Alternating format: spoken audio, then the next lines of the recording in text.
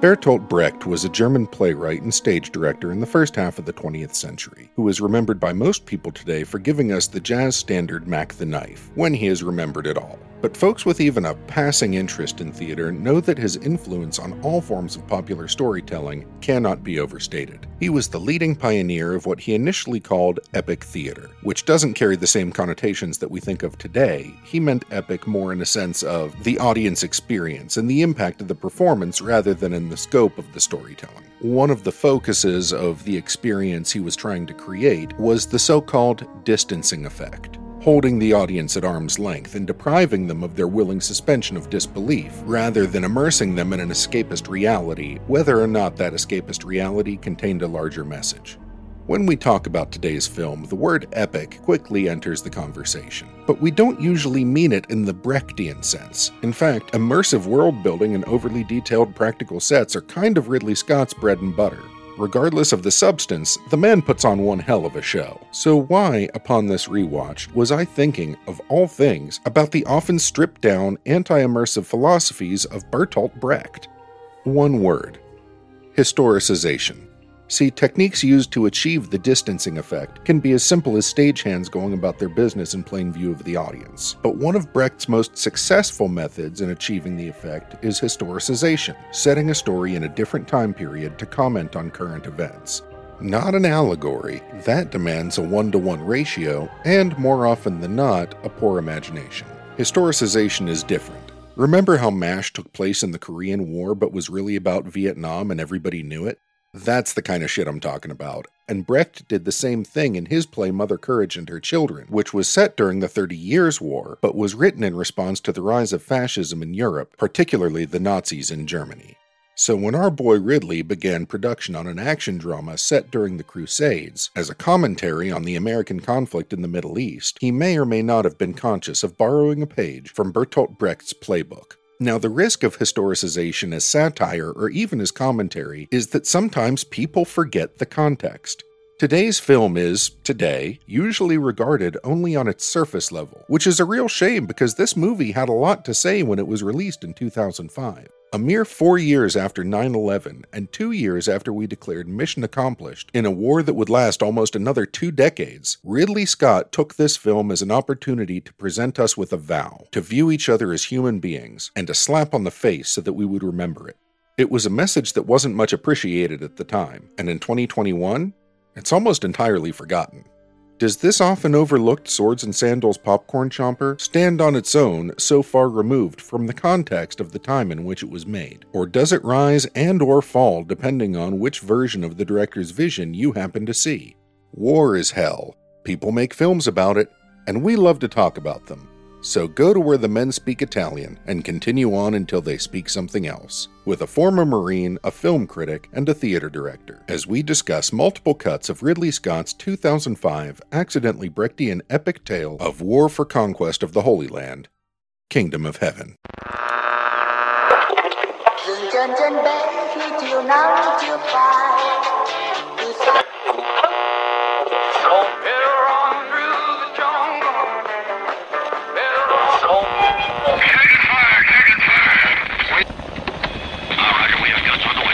Call it in. It's danger close.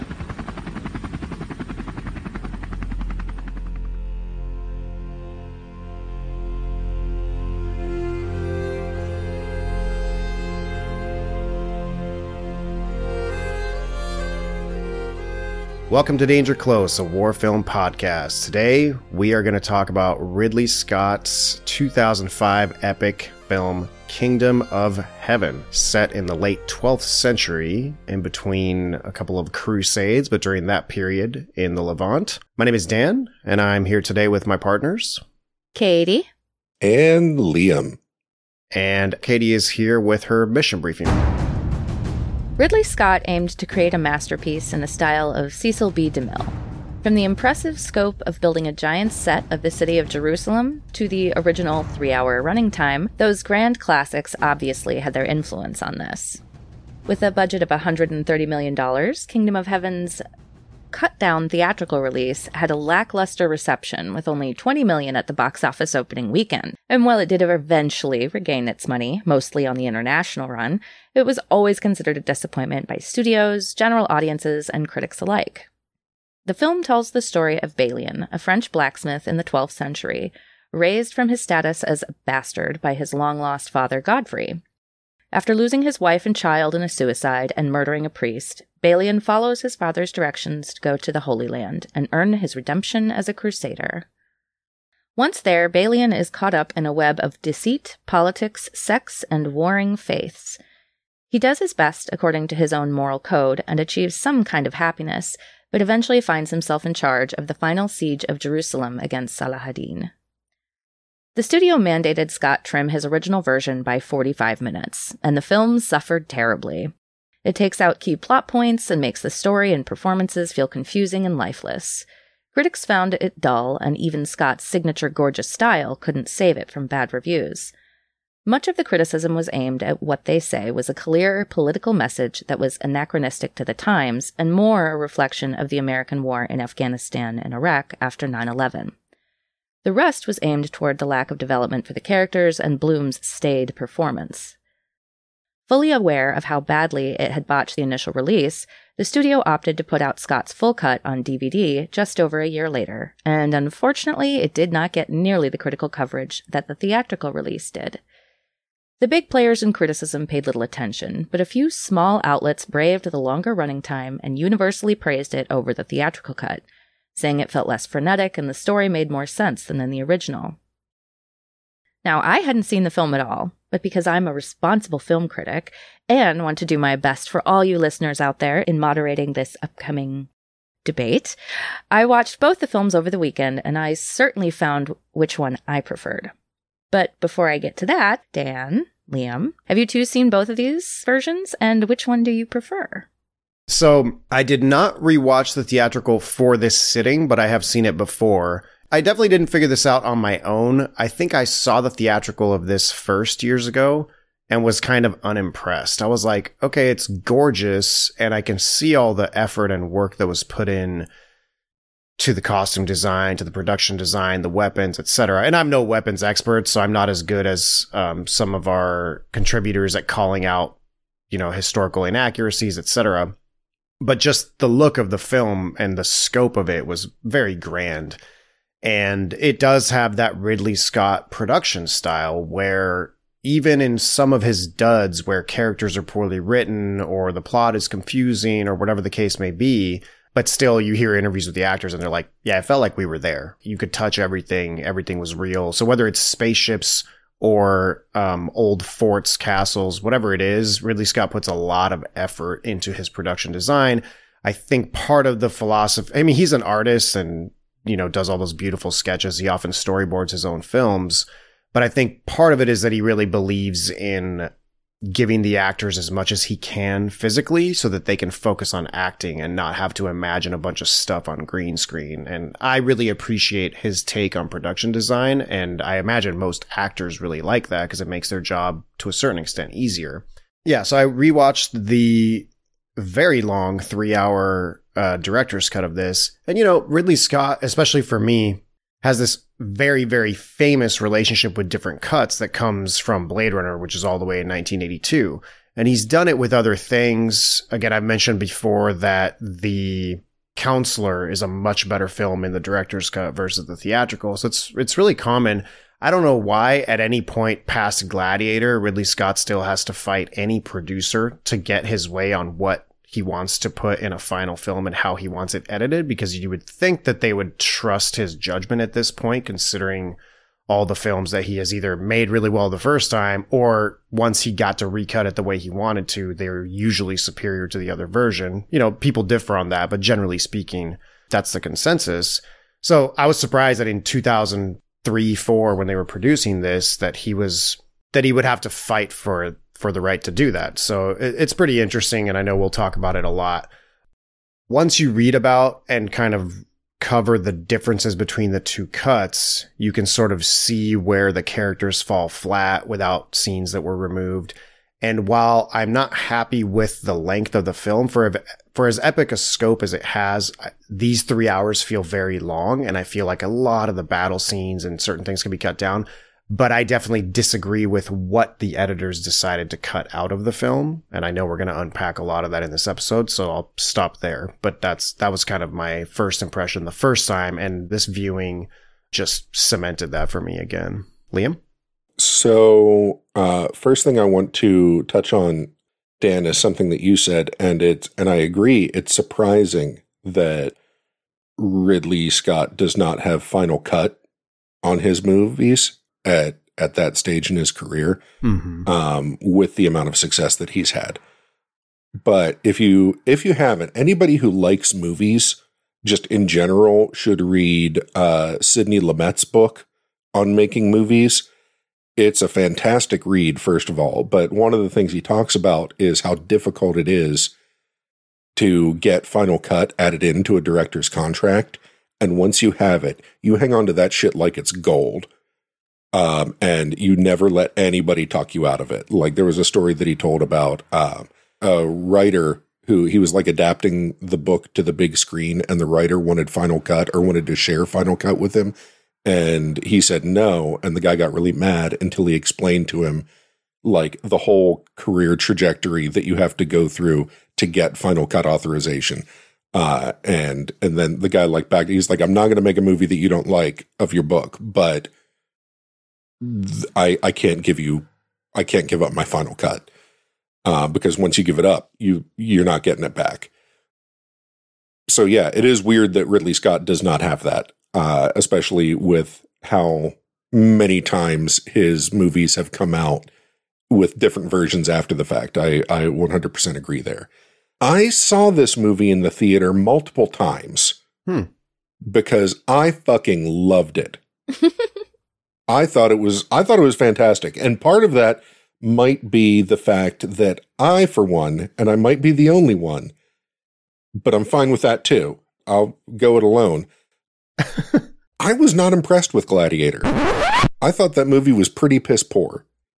And especially as far as like Best Picture winner goes, I'm still not sold on Gladiator. I don't like Russell Crowe winning Best Actor for it, and I don't like that movie winning Best Picture. It struck me at the time, and I think I was a senior in high school when that came out. I remember even at the time being like, this entire premise seems preposterous to me. And just like as far as a plot being far-fetched to the point that it goes beyond the bounds of my willing suspension of disbelief, it just could not get me on board. So when I went to see this one, I was really impressed with how much better this movie is than Gladiator. Even in the theater, like the theatrical cut of this, I will take the Pepsi challenge of the theatrical cut of Kingdom of Heaven against whatever cut of Gladiator that Ridley Scott decides to present before me, because he's going to do that at my request, obviously.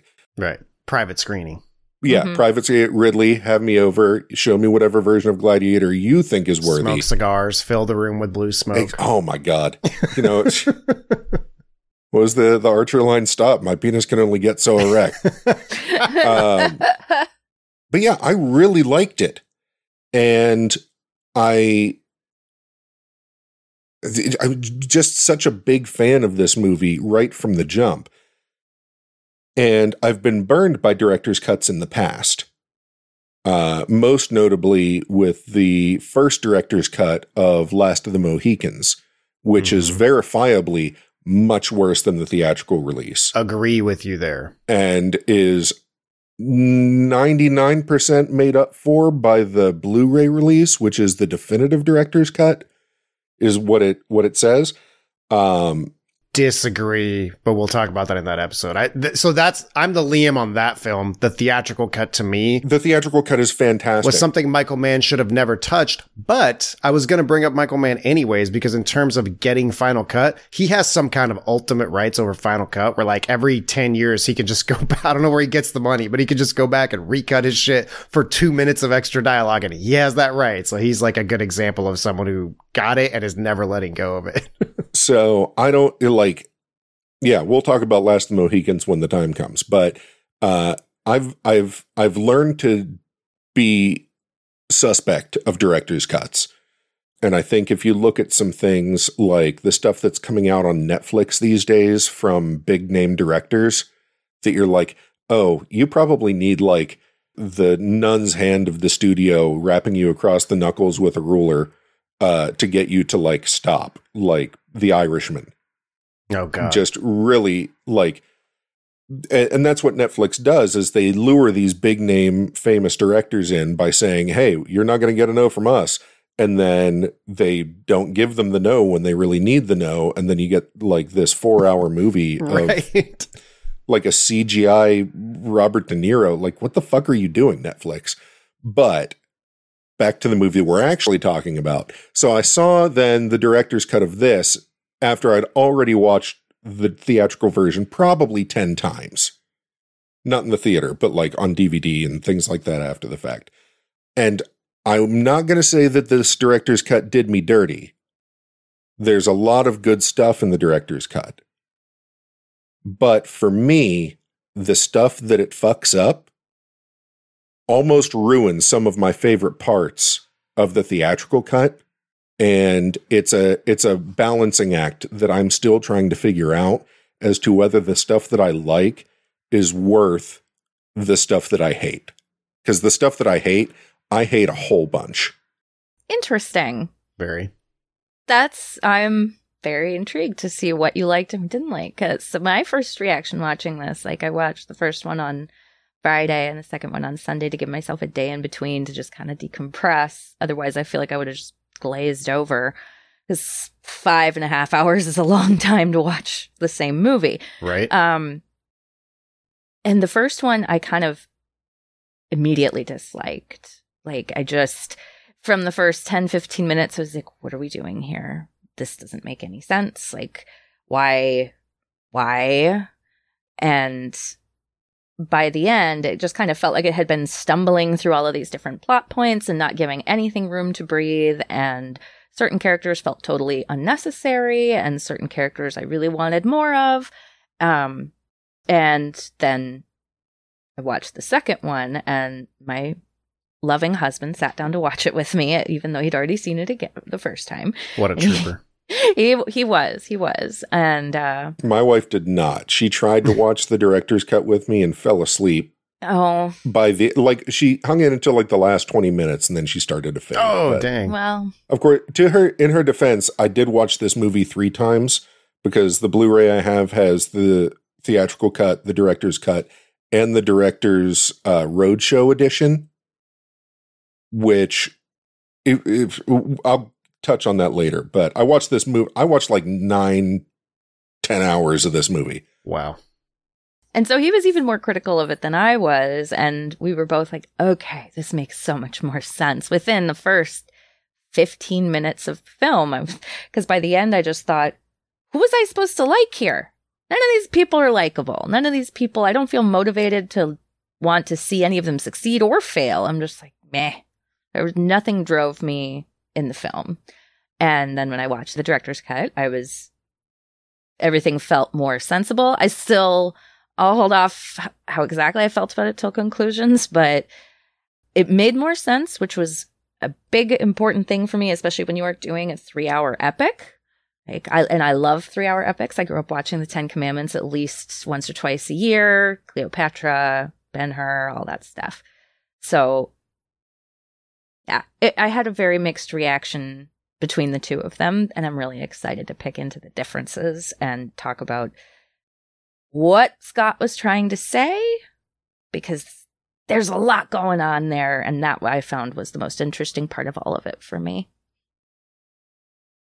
So this film, as it tells you at the beginning, takes place mostly in 1184. And we're in the timeline of the 11th and 12th centuries. We are in between the Second and Third Crusade here. So, like the film says, about 100 years after the end of the First Crusade, which was 1096 to 1099. So this was after the Turks had taken Jerusalem in the year 1000. 100 years later or so, was the first retaking of Jerusalem by Christian forces. Of course, during which, and every time this is happening, it's not just Jerusalem, it's surrounding areas. There's lots of, killing and mayhem going on. And one thing that I'm sure we'll touch on a lot is just how much, without getting into politics, but just the region, it makes you think so much of the current Israel-Palestine conflict and, Sykes-Picot agreement from after World War I, how the Middle East was split up. It's like all these things are sort of in the back of my mind as I'm watching this because you can see the history reaching all the way till now. We get to then the Second Crusade, 1147 to 1149, and then we start to get into the time period from this film in the late 12th century, where it starts by showing us an extremely filtered and bleak kind of blue-grayish version of Europe at the time. Right. And it's cold France. It is. Although everybody almost speaks with an English accent. I was like... Filmed in Spain. British accents. Oh. Supposed to be France. you can tell it's got more of a windswept look to it than I usually expect France to have. Mm-hmm. Being the breadbasket of Europe. Well, it's winter. But... I don't know. So the film starts out with where things deviate between the two versions. We'll go into detail. And this first scene, very different. One thing they did in the film that I think is done to sort of highlight the somber mood and, of course, the fact that the film starts with a burial. But this, I brought it up because this overly filtered sort of blue-grayish, gloomy, cold, depressing version of Europe to then later contrast with their arrival on the shores of the Mediterranean into the Middle East, where everything is like bright and yellow. The color palette's just completely changed, and it's very kind of obvious hand of the director stuff.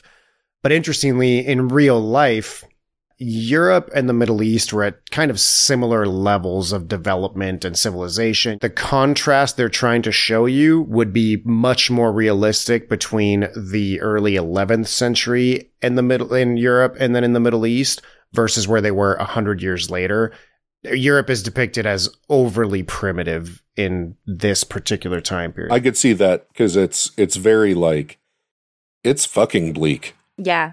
In his hometown. Everybody looks very cold all the time.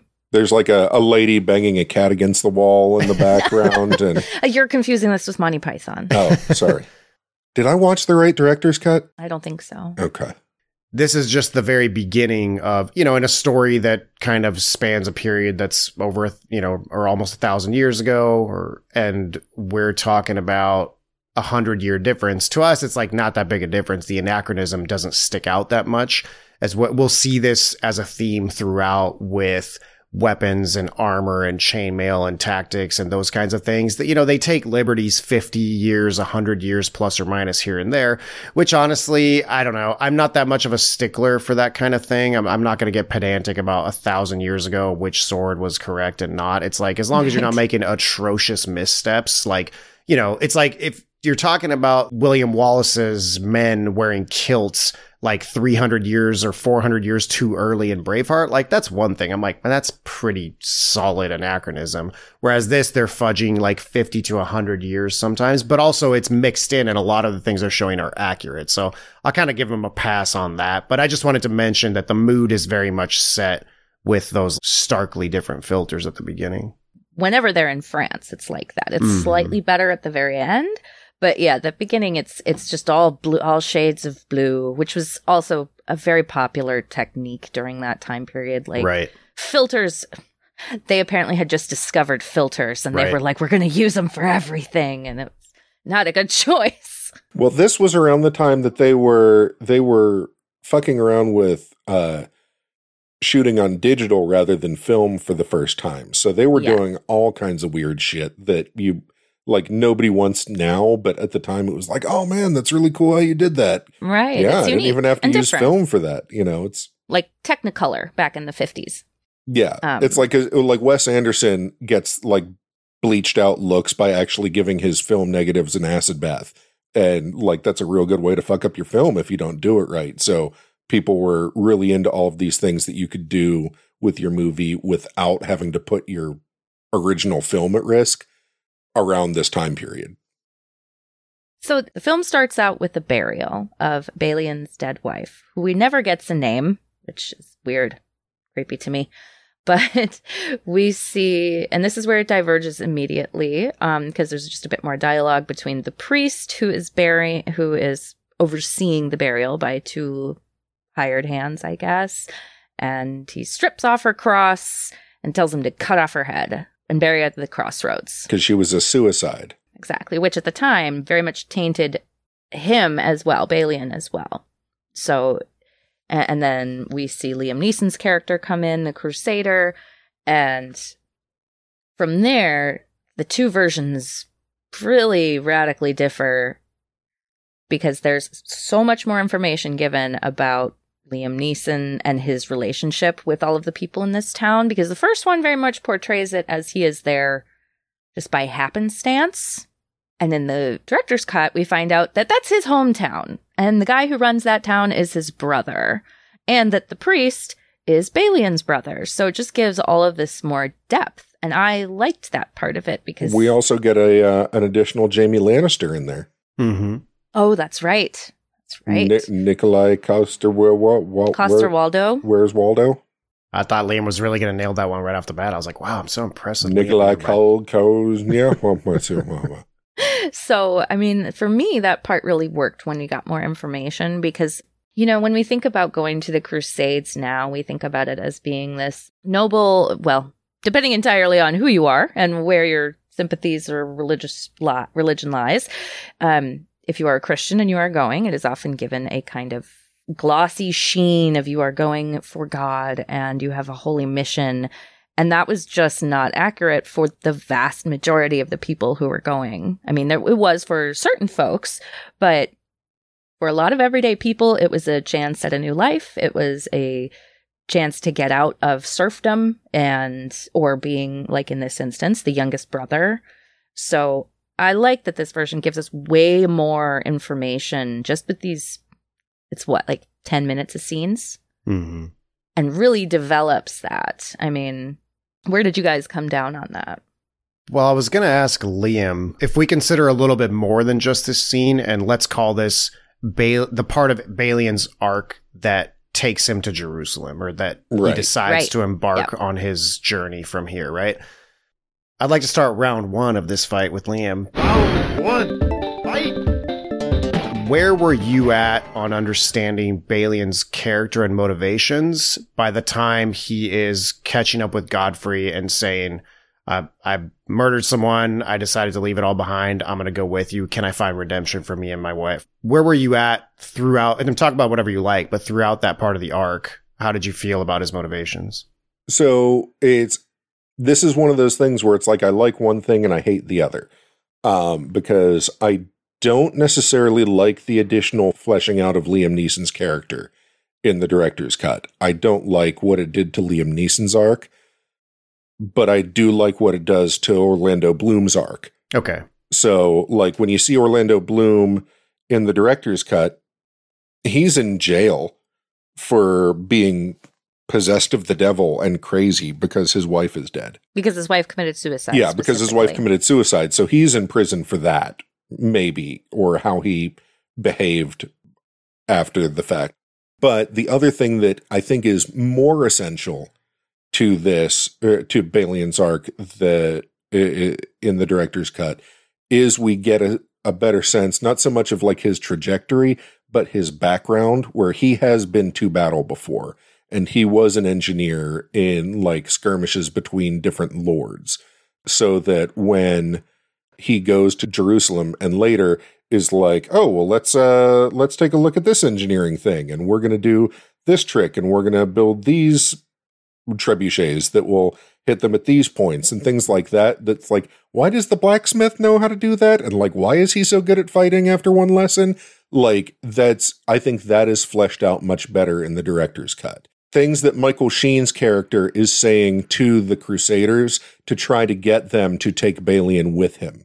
He's like, oh, he can build these machines that'll like hit a flea off a pig's ass from 10,000 yards. Like, that kind of stuff, and then he has a conversation that doesn't make it into the theatrical with the BSG, the big sexy German. Mm-hmm. Yes. About like, how he'd been to war before with different lords. He'd been in the cavalry, or he'd fought on a mount. So these are all things that make the rest of his abilities in the movie make a whole lot more sense. Like they set those things up and then knock those pins down later. Whereas in the theatrical cut, it's just kind of like, he's good at this stuff now. Don't worry about it. We'll move on. Right. And we're good now. Let's go. Exactly. He must be really clever. But with Liam Neeson's character, so a couple of weird things. There's that weird flashback that he has with Balian's mother, where they're like prancing about in the flowers or whatever, and which I appreciated, to be clear. I did not. Why? Because it like that does not look like it, so they either needed to flesh that out way more or leave it the way it was, because that is nothing that he would need to go back and apologize for, and he's racked with guilt, so he has to come back in the off chance that he has a son. Secondly, they cut out the line that's in the theatrical cut where he says, "I'm your father." No, I am your father. Which is weird, because it's very clear in the theatrical cut. He's like, hey, I had sex with your mother. She didn't really want to. I didn't force her, but I pursued her in my fashion. In the director's cut, they have the added dialogue of, to be polite, I should say, or to be courteous, I should say, it was against her objections, but I was the Lord's brother and she didn't have a say. That flashback looked like that woman had a say and she was on board. Here's the thing, is I watched that scene very carefully because I spent the entire first watching thinking that Liam Neeson was a rapist. Which absolutely was probably true. But if you... The wording is so poor. And the reason, okay, before I get to that, the reason he comes back and apologizes is because that kid grew up as a bastard, which in the 12th century in France would be a really, really shitty life. And if he had abandoned his mother like that, that would have meant she would have suffered for it. Like, he screwed him over by just leaving him there and not marrying his mother. Except in the director's cut, from the conversation that they have with the Lord, he's considered the son of the blacksmith. I'm with you there. And he was apparently named after the blacksmith, because when he introduces himself, he says, "I knew your namesake." Then he says, "I knew your mother." Like, I knew your mother.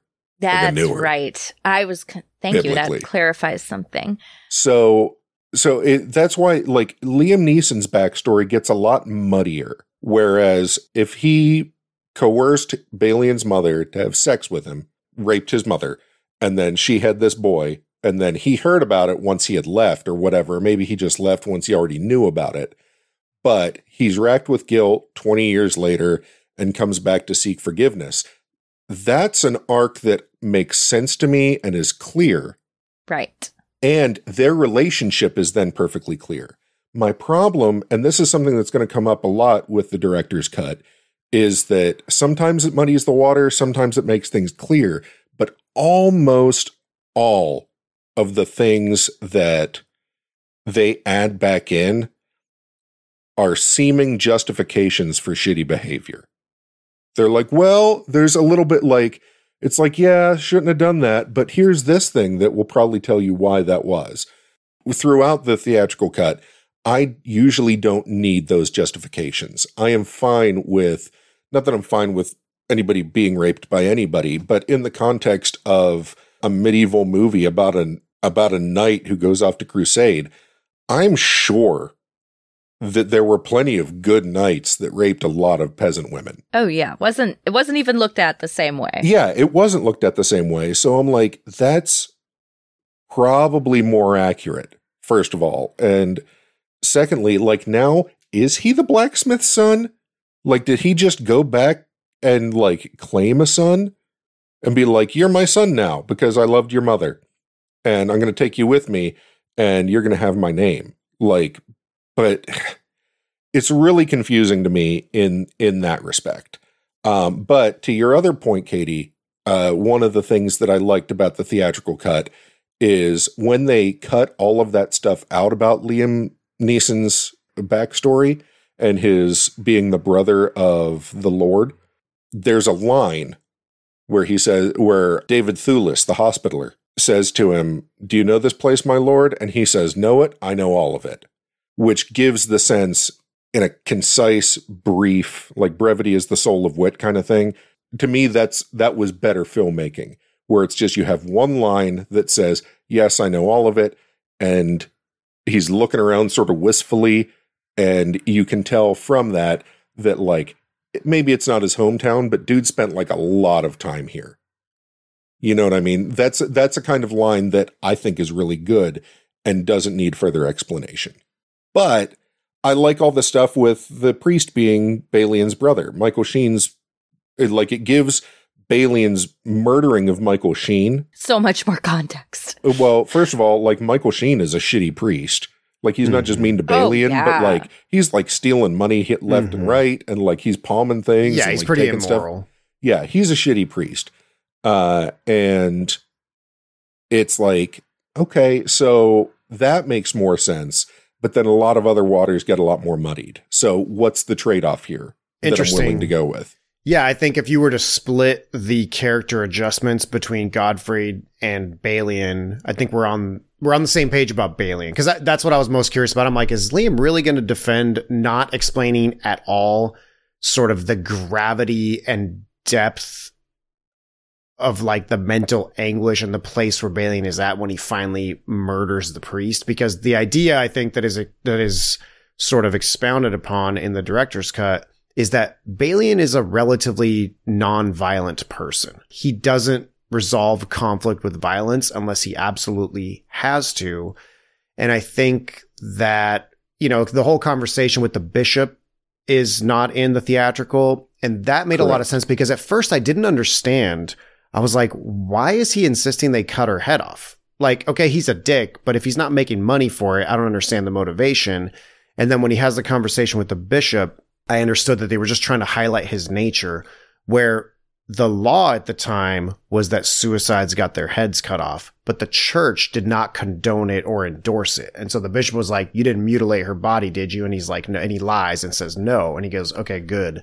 And so it shows that he insisted her head be cut off, even though he would have had plenty of backing to not have that happen. So it's showing you not only that he's a shitty priest, but that he's going out of his way to be as shitty to his brother and the memory of his wife as he possibly can. Right, he's vindictive. Well, and also in that conversation, we also learn that the bishop needs Balion's engineering know-how to build his church.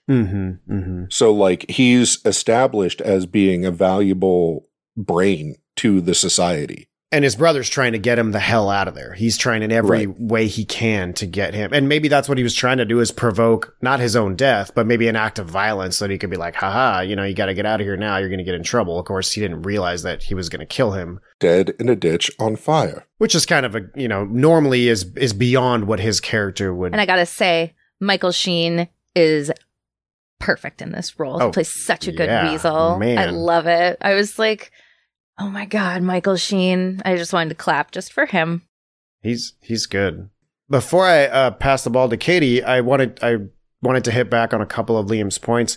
I think I'm a fan of ambiguity, generally speaking. If there's something to be a little more malleable or faded versus something concrete, oftentimes I prefer ambiguity. And I think, based on what I know about Ridley Scott and his previous work, generally, I think he's a fan of ambiguity too. I think he likes to chip things away and leave things more unsaid and let the audience figure it out in certain instances. So that's why it didn't bother me that Gottfried didn't directly say, "You are my son" in this version. I was okay with it because it's heavily implied here. For me, he didn't need to say it. And I think there's almost a Star Wars moment there where he says, "I knew your namesake," except that you don't know that unless you look into the history and the trivia, because Gottfried's original name was Balin the Elder.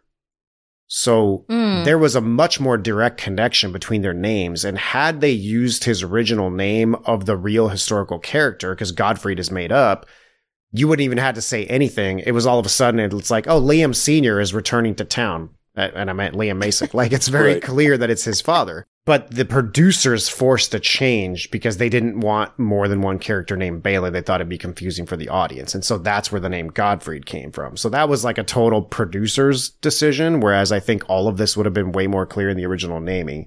And the last part that I didn't see addressed in the historical research, thank you, by the way, to Alistair Pitts, our friend Dave, and Ben Curley. All three of them put in a ton of research on this, and I apologize in advance for all the stuff that I don't get to, but it was a lot, and I really appreciate it. Dave, if you think I'm going to break down like 15 different types of long swords and which ones were appropriate for this film, you're tripping. But I think you knew that, so thank you anyways for doing all the research.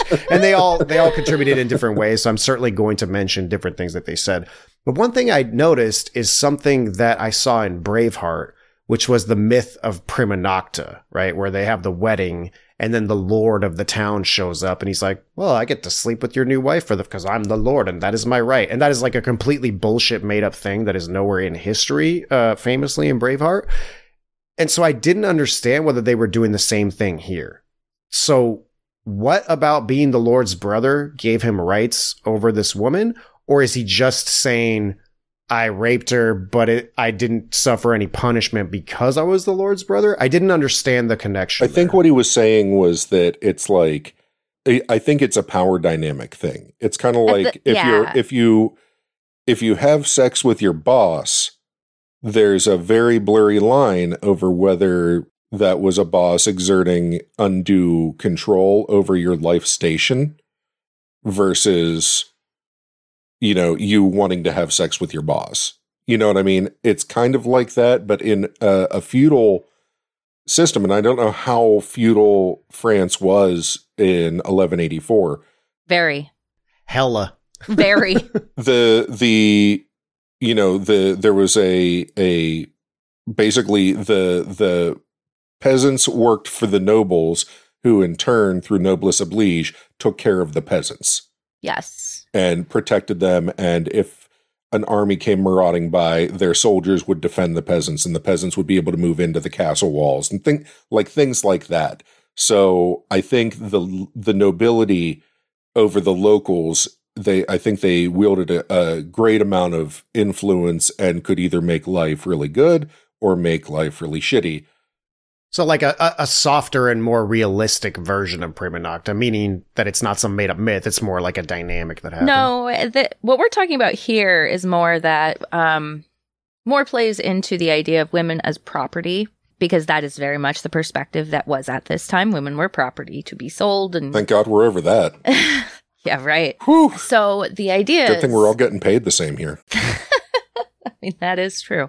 But the idea is that, like, if during that time, if you were as the Baron or the son of the Baron or whatever, you had more class, more capital, and it would be like you stole a farmer's cow or something. Is that kind of how they looked at it, which is horrifying. But it was given this idea of like, well, he's the Baron, you just kind of got to do what he wants. And so whatever he's saying, because I swear to God, those two sentences in both of the versions are incredibly muddled, because, and I've read a lot of books that are set in that time period, and I was like, okay, I think what you're saying is that you're trying to be polite about this, because that would be what you would do. If they had had a loving relationship, you would say, you know, I took her against her will, because to do any other way to say that she consented would be to impugn her virtue. Honor. Yes. To be courteous, I should say it was against her objections, but I did not force her. Oh, right, because this is all fornication in the eyes of the current, or the culture of the time. Exactly. And for women, that the punishment for doing such a thing was incredibly harsh. So, where it was almost nothing for men, especially the son of a baron. So that's where a lot of that. Good thing we're over all that too. Right, exactly. That's where. No slut shaming here. Well, not in our podcast. Hell no. No. But that's where all of that comes from, and it speaks to Liam Neeson's character. And for me, that was one of the things that I was like, this does feel a bit anachronistic because I don't know how many men would have really considered that at the time because of like the prevailing mores. Like you just didn't think about it in the same way that you do now because, women were property, women weren't people. And it's really interesting to see the difference that Scott chose to make. And especially with the fact, and this is getting a little bit of ahead, so I'm just going to drop it here, that the person who gets their story chopped the most is Sabella. And that to me was really, really frustrating. Let me say this in that and this moves into like sort of the next phase of things. The only thing that I like about the fleshing out of Liam Neeson's backstory is that it gives more malicious intent to the soldiers that pursue them. It makes more sense in that respect. Right. Instead of it's just like, oh shit, he killed the priest. We got to get him. Right, because that would not have been like they wouldn't have done that at the time. Like if a lord wanted to take this guy and he'd murdered someone, it would have been like, shucks, I guess we can't do anything. But then all of a sudden there's this huge attack that comes out of nowhere. And I was like, why are they so dedicated because they to want to getting get this guy? Liam Neeson's land in the Holy Land. Exactly. That makes and it sense. makes much more sense when you have that little bit of context of who his brother is and his brother's greed and envy and all of that. So I think agree. the brother and the brother and the brother and the nephew. I think they're both in Game of Thrones because I know Nikolai Coster-Waldau is Jaime Lannister. Yes, and then the other guy is I think the Craster who lives north of the wall. Mm-hmm. Exactly.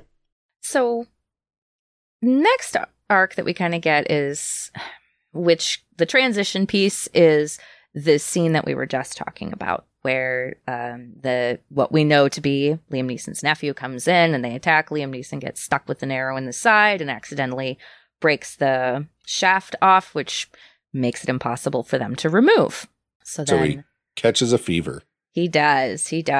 This is a spot where I do have to jump in and talk a little bit about this forest scene. Excellent. You know what? You just jump in wherever you like, Dan. Thanks. Let's hear about it, because I was wondering about the scene is so brutal with I fucking love it. The fighting. Oh, I love that big sexy German. I know, me too. He is my hero. I want to cuddle him so much. To me, it also felt the most accurate to the time period with like how brutal it is and the different kinds of weapons they're using and how they decide to fight with them. Like that all felt pretty accurate to the time. Yeah, and you have a good instinct because from nerds like Dave who were able to break down all the weapons and fighting techniques and fencing, this seems to be by experts acknowledged as the most realistic fighting scene for the time period depicted in the whole film in terms of accuracy of costumes and the armor, the weapons, for the most part. There's little divergences here and there. The one thing I could say about swords from all this stuff that I was made to read about swords I fucking love Dave so much. Is that Dave, I love you. Two-handed long swords were not really going to be popular or in common use for another, I want to say 50 or 100 years. I forget the exact number. Don't hate me, Dave. So a long sword also has a longer handle so that you can hold it with two hands, one on top of the other. And so what you would have been more likely to see in this period is shorter swords or sidearms like the Warhammer that you see get plunged into that the surrendering nobleman's head later, and a shield. So that's the type of combat that you would see is knights and peasants, but people wearing chainmail protecting themselves with shields and then actually trying to stab each other with swords, as opposed to the very common Hollywood trope of people doing cutting each other in half with claymores. Slashing. Edge fighting is what you see a lot because it's really dramatic. Swords clanking into each other by edge and people getting sliced open via the broad edge of a sword. And that was kind of uncommon. I think for one thing, edge on edge is like, it's going to dull your sword out super fast. So it's like not so, it's the way you keep your kitchen knives. Like if you were just clang your cutting knives together, they're going to get dull. So really actually what they tried to do is stab each other with those swords. That's what you would have seen more of. And then of course, armor and swords are expensive. relative. So in terms of lesser non-noblemen, something like a smaller dagger or A short sword or a warhammer, like the kind of smaller hammer that you see, again, this kill scene would have been more common.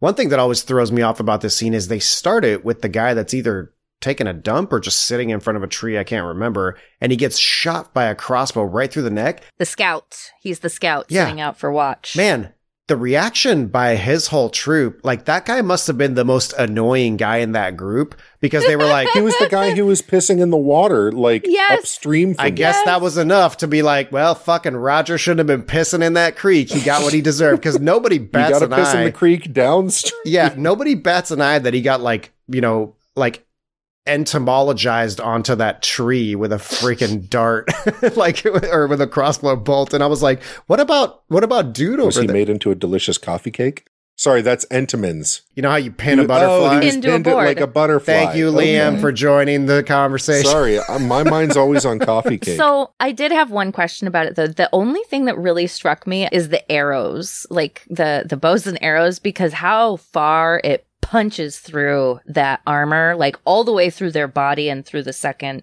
the front side or the back side or whatever. It's like, to me, that's a longbow. Like, English longbows can propel that kind of force. Crossbows had more force. Mm-hmm. Okay.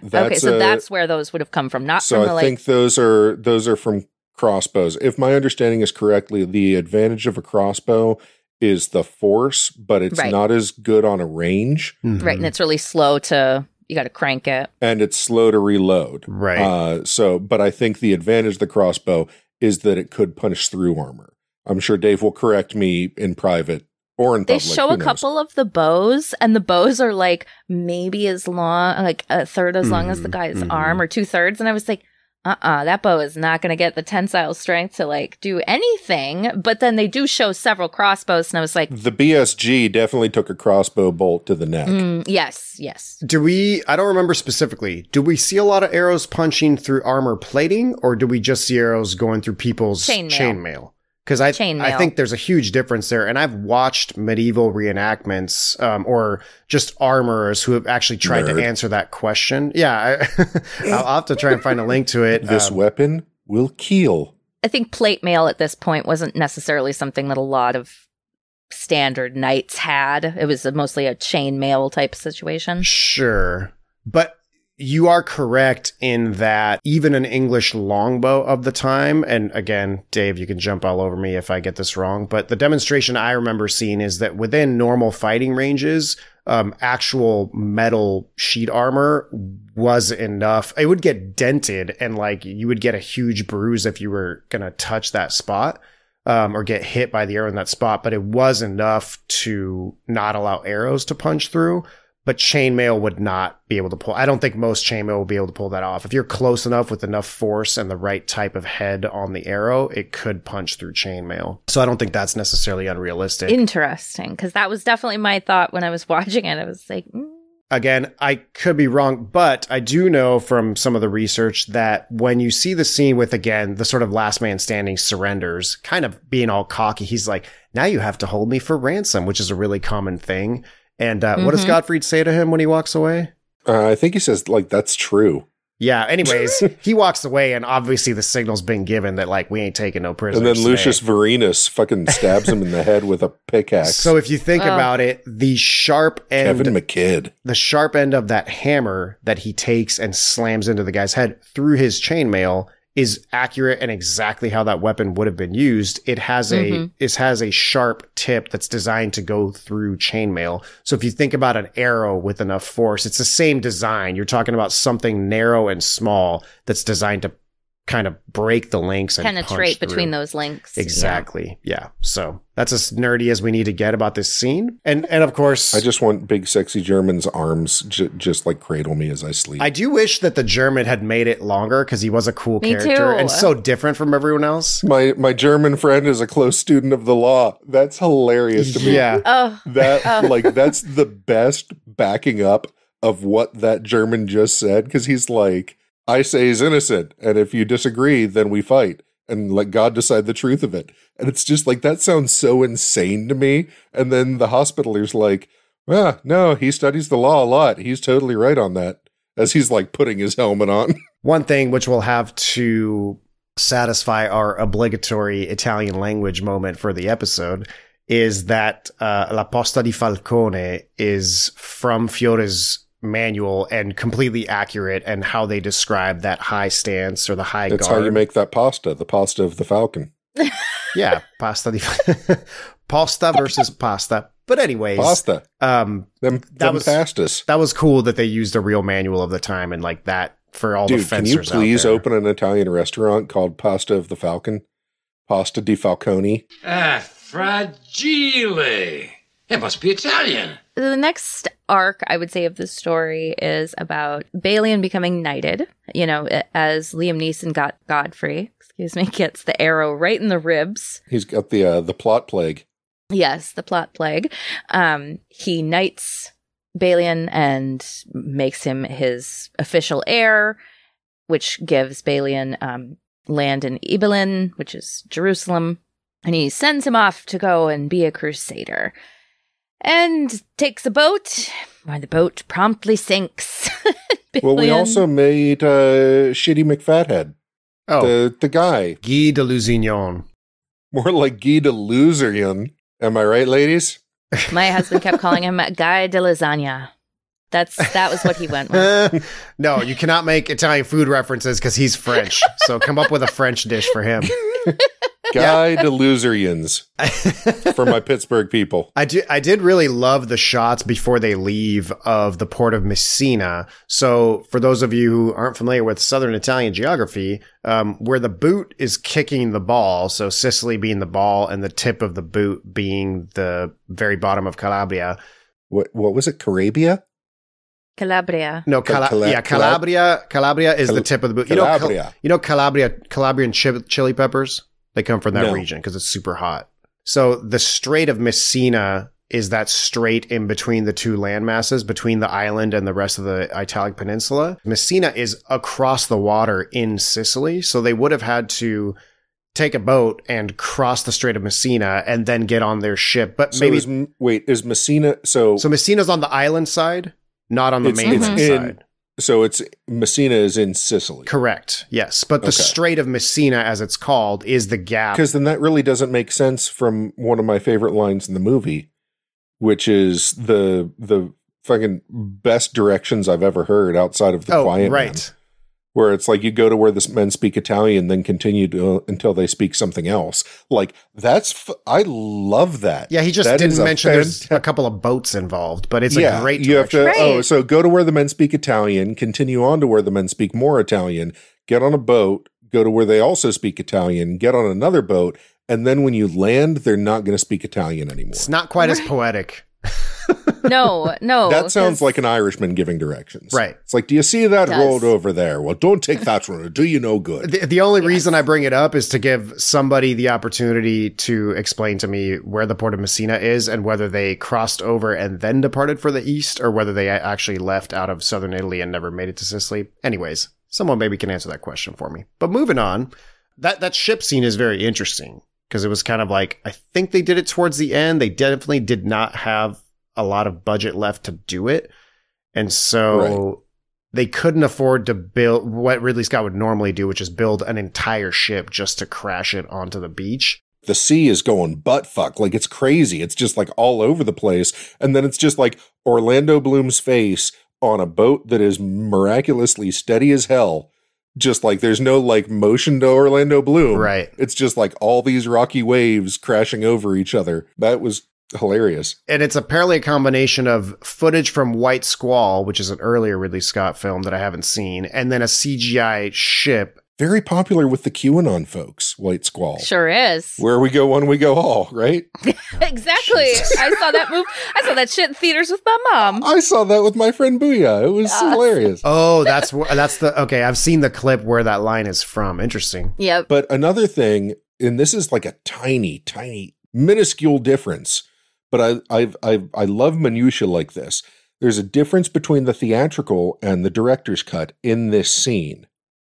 Katie, did you pick it up? No. Nope. What was it? Crazy Warty McFuckface. The guy who's saying to kill an infidel is not murder, it's the path to heaven. Yes. That's what he says in the theatrical cut. To kill an infidel is not murder, it is the path to heaven. Like he's doing a bad Arnold Schwarzenegger impression. Put the cookie down! Now! Maybe he was Austrian, okay? In the director's cut, the line is, to kill an infidel, the Pope has said, is not murder. It is the path to heaven. Oh my. Interesting. There's a lot more of that. So in the director's cut, he's coming at the Pope with it. In the theatrical cut, they had him cut that out. And was this movie concerned about pissing off the Pope? Yes. By talking about a Pope 1,000 years ago?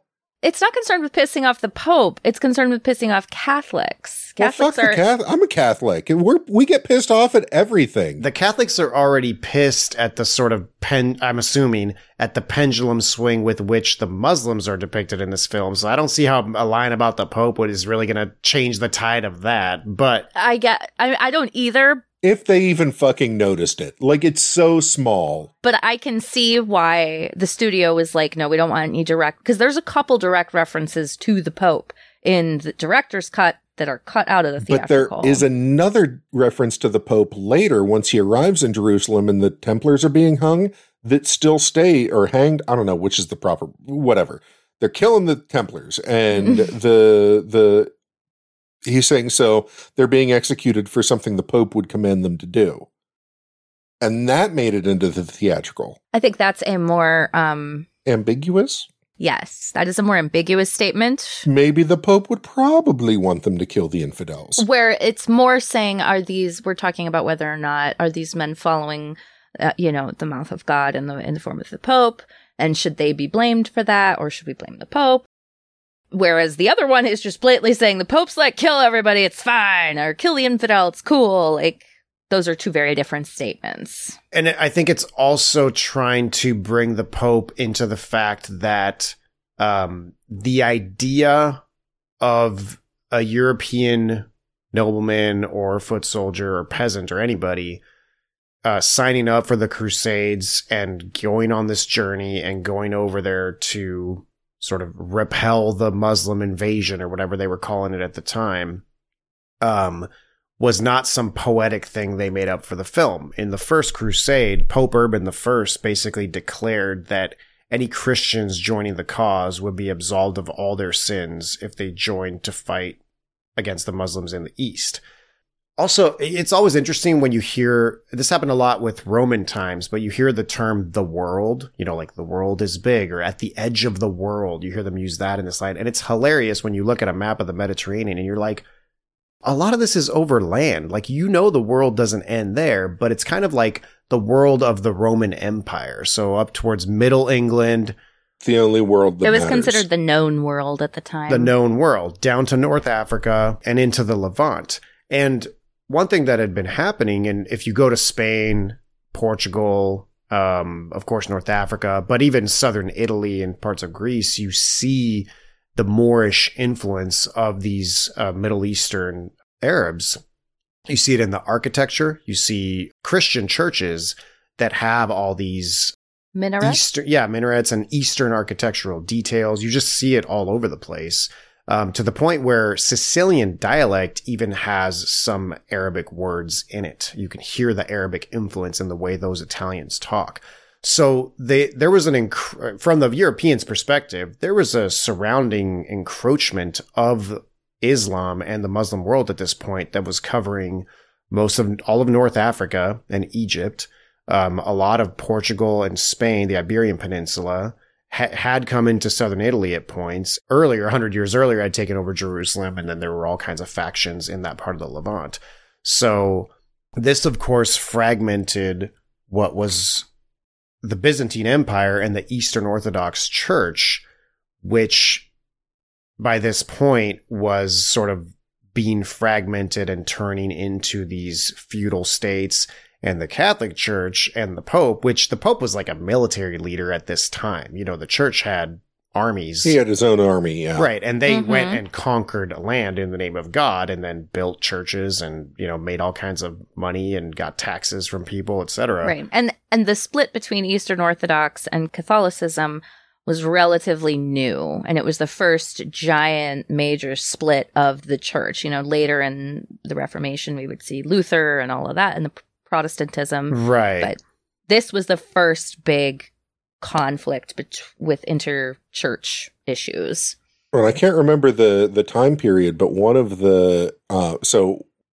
my favorite authors is Umberto Eco, and one of his books that is one of my favorites of his is called Baudolino, and it takes place in part in Constantinople during a period when it was being sacked from Christians by Christians. So like that kind of schism is really interesting and formed a whole lot of their own factions. So yeah, what you have going on in the background here is the powers that be, political and religious influences, which the big groups being sort of Western Christianity, the Catholic Church, Eastern Orthodox Church, which is in a sort of the losing battle because they're further in the East, and then all these separate Muslim factions, often referred to as the Saracens here, but I'm realizing as I looked that term up that was never a term used, certainly not by Arabs and not at this time. Well, and that's one of the things that I liked about it was that it seemed almost like a slur that only Christians were using.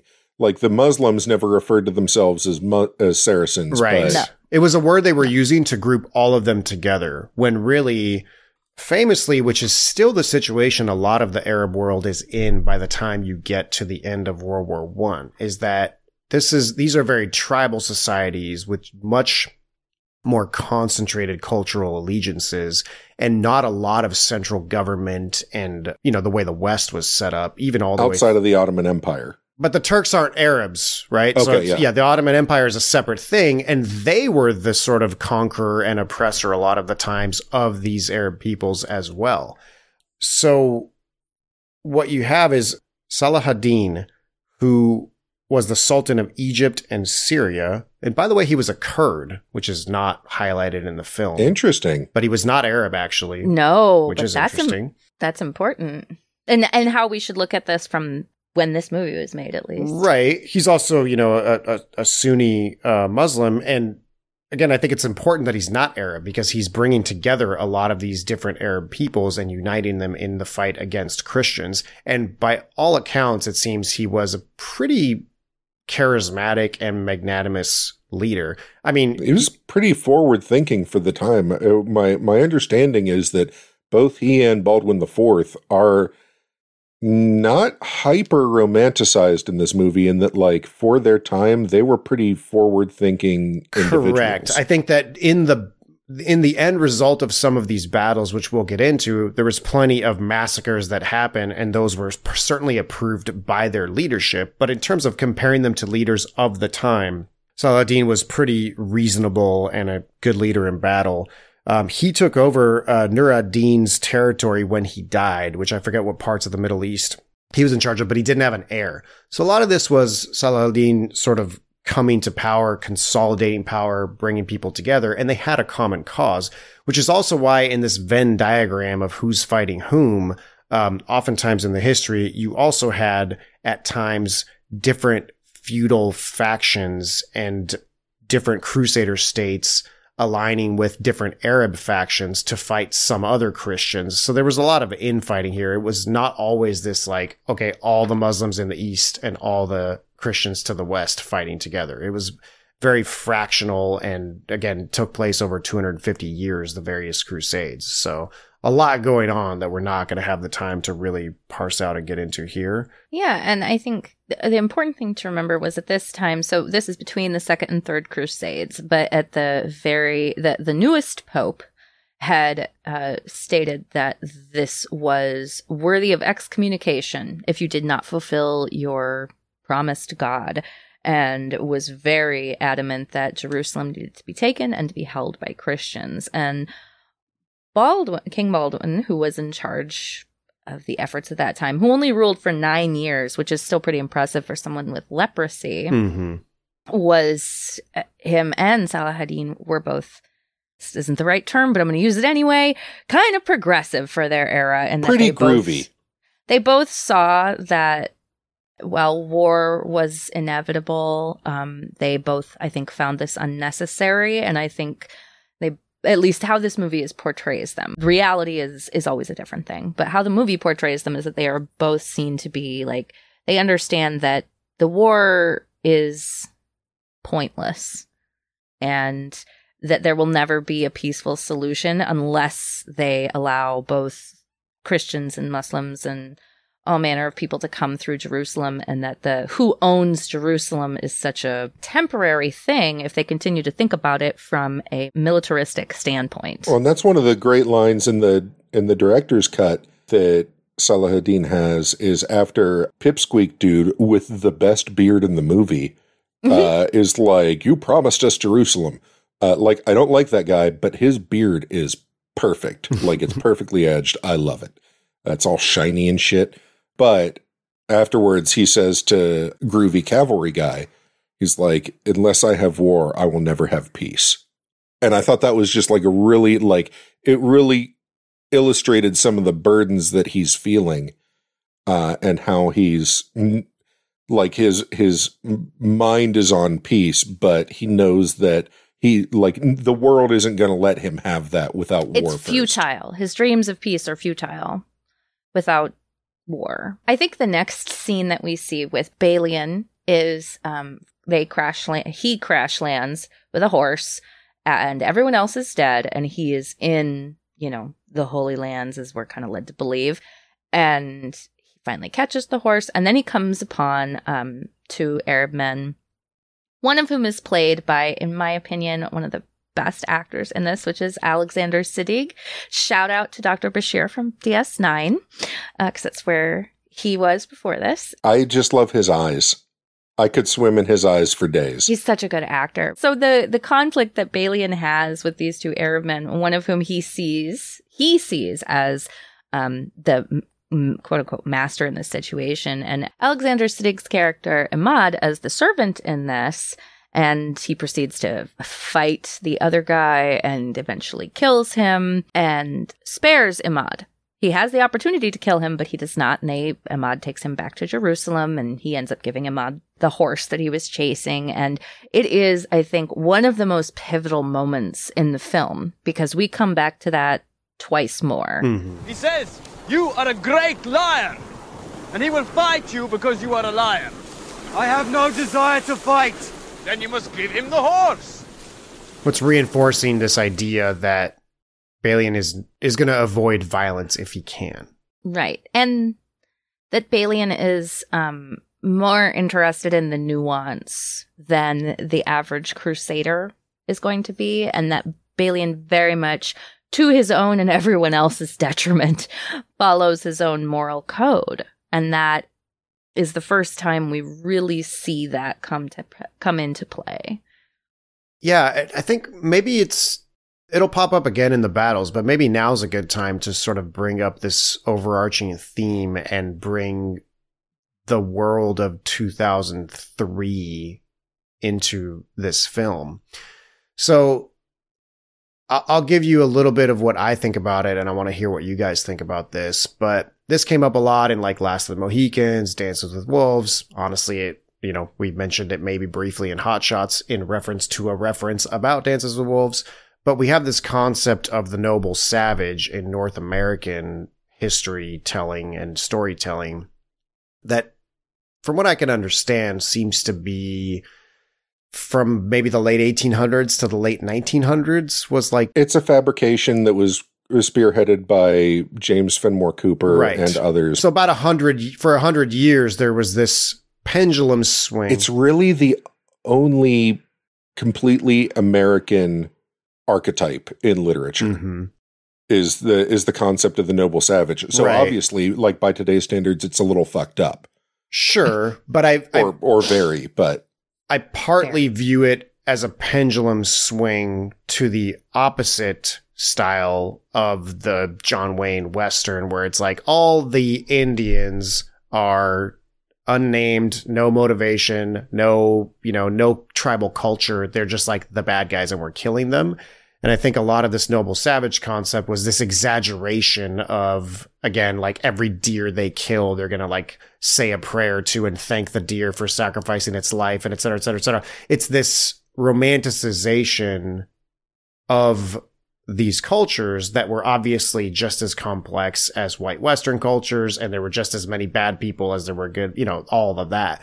It was, but I think it was also, and I think I know where you're going with it, but I think it was also a way of like making a nod to the air quotes good ones, as opposed to the exceptions to the rule, as opposed to the rule that all Indians are savages. Mm-hmm. Like, I think that was part of the intent there. But right. And so I thought of that because I couldn't help but think that in a very, very near to 9/11 post initial war in Iraq, war in Afghanistan place that the world was in, that this was Ridley Scott's attempt and the writer's attempt to sort of, not that they were doing it directly, but I see a common theme here where they're almost doing the same thing, where the Muslim side of this fighting and the Arab culture is over romanticized, and most of the Muslim characters are shown to be moral men who really are trying to avoid the fight if they can, but they live by an honor system, etc. And a lot of things are based in truth because, again,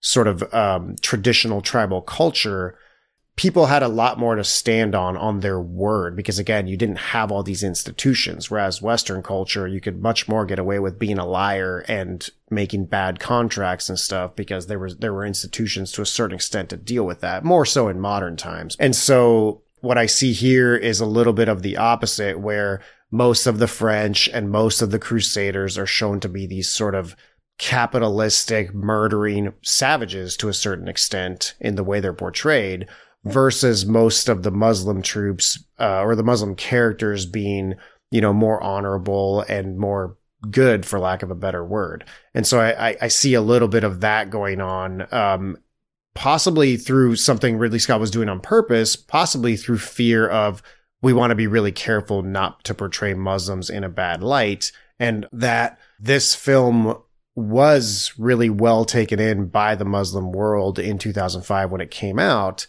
And Ridley Scott filmed a lot of this in Morocco, where he had filmed before. He's personal friends with the King of Morocco. And so the King of Morocco gave him a bunch of military troops to use as extras. They kind of changed costumes between Christian and Muslim troops. So I think he had a lot of incentive to show the Muslims in a good light for a lot of different reasons. So yeah, I wanted to see what you guys thought of that theory. Yeah, so I don't know that I 100% agree with it. Like, I definitely see I definitely see where you're coming from with it, because they are, like, especially Imad is fucking awesome. Like, best so dude cool. ever. Yeah, he reminds me of Omar Sharif's character in Lawrence of Arabia, Sheriff Ali. Yeah, very similar in a lot of respects, but like cooler, I think. Like, not opening up with him like shooting a dude for drinking his water. But when you think about the people who were going to crusade or to go hold Jerusalem, these were people that in many instances had to. Like, these aren't people that were fucking lighting the world on fire back in France. These were people who were probably poorly educated or had no prospects, possibly criminals, like fleeing from a murder rap, or religious fanatics. I don't think it's unreasonable to paint a lot of the people going to Jerusalem to fulfill their holy obligation or to earn indulgences from Rome. I don't think it's unreasonable to paint them as fucking psychopaths, because I think in a lot of cases that was probably not far from the truth. Like, you didn't go to Jerusalem at the Pope's orders to like go relax and be groovy. Like, he's telling people to go out there and kill Muslims. So that's what you're going to go do. if that's why you're going there. Well, and to kill infidels, not just Muslims. And infidels also included Eastern European Eastern Orthodox Christians at the time. Right. I mean, but also from a sort of further away perspective, that's not at all that different from any form of motivating a large group of people into going far away and murdering people. No, it's not. But when you're, I think just the culture of Arabia and the learning in Arabia at the time, I feel like there was a lot more emphasis put on thought, learning, laws, and science than were by Europeans at the time. Possibly, but again, there's a lack of, they don't show any executions, massacres of women and children, which happen on both sides, as well as the taking of slaves, which was super common from when you won battles. No, but they mentioned it. They mentioned Imad says that he's like, I'm your prisoner, your slave if you wish. Like, these are your rewards from winning in battle. And they do have them just fucking cut the heads off of everybody in the battle against the army of Jerusalem when he tricks them into coming out. So like, without going, like, I get what you're saying, that like bad things were done on both sides, but as far as like the plot of the movie goes, that wasn't necessarily relevant. Does that make sense? Yeah, like, I can see what you're saying. In the story that they're spinning. Now, whether the story is the historical accuracy of the story that they're telling, that might be an issue where they're like cherry picking things or they're steering it in a particular direction. And that I totally get. But as far as like going off the beaten path of the story to show the Muslims massacring women and children as well, doesn't really, that would be like a weird tangent to take for the from story. The main through line. I guess the main point I was trying, and I don't disagree with the portrayal they chose to go with in the story. I guess what I was trying to bring up is more the fact that there's more to the motivations behind why they would show it that way at this time during the making of this film than just the characters and the plot. That's kind of what I was saying. But Katie, what do you think? Definitely. I think there's a sense of caution with this film and how they are portraying Muslims and Islam in particular. They even go so far as near the end of the film when Balian brings up our people slaughtered, all the Muslims in the city, or, he brings it back to these old massacres, and Saladin says, I am not those men. Yeah, that exchange was really good because it summarized so much. The problem that, again, is in a lot of these extended conflicts, but it's such a direct reference to the state of the Middle East nowadays and where it's been for the last, 1,000 years, but definitely in the last 100 years of when you stop to think about it, it's like, wait a minute, we're reacting to something that happened 100 years ago. Your people who killed my people are no longer around, and my people who retaliated and killed your people are no longer around. So like, what the hell are we doing here? Like, why are we fighting? Like, I love the way that dialogue introduces that It's concept. so fucking good. We're jumping ahead to the end of the movie, but like that scene is so fucking good. But it's brought up again and again throughout the film. Baldwin brings it up much earlier, and it keeps bringing it up about how, we are talking about things that dead people did. We are living with the consequences of dead people's actions. And I think that's the most accurate, I would guess, because it holds true even today. Even today with what's going on literally right now in Israel and Palestine, like these are things that were set in motion decades or sometimes centuries before any of these the people who are doing it right now were alive. And that has a big impact on the people who are doing it, and especially the people who are making the decisions as to how to handle it, like Baldwin and Saladin, who are deciding, okay, how much is Jerusalem worth? Nothing and everything. How much do we put into fighting this, and what's worth sacrificing in order to keep the peace? And we can see that, and that brings us into Balian is really unaware of any of this shit when he arrives in Jerusalem. He is just like, Is he the sexy lamp in his own movie? I think he is, honestly. Oh, is it time? Is it time to talk about Orlando Bloom and his acting? Are we there? I think he does a good job in this. I think he does what's required of him. Although in that scene with where he has the fight with the guy in the desert over the horse, there are a couple of times, because for every time that there is a perfectly period appropriate expression, like how they give directions, even though those directions were inaccurate. And they made no sense. And but they sort of would not make a whole, like, it's very vague, but it's like, go to where the men speak Italian, then continue until they speak something else. But it would have made sense maybe more at the time. Right. Then, you have things where one of the little word drops that everybody uses and I'm just in love with is when they say truly instead of really. Mm-hmm. I love that, because half of the time it's just like, sometimes it's actually like, really? That's interesting. And sometimes it's just like the shittiest, snidest truly that you could possibly drop. And truly just sums it up so much better than really. Yeah. And I love it.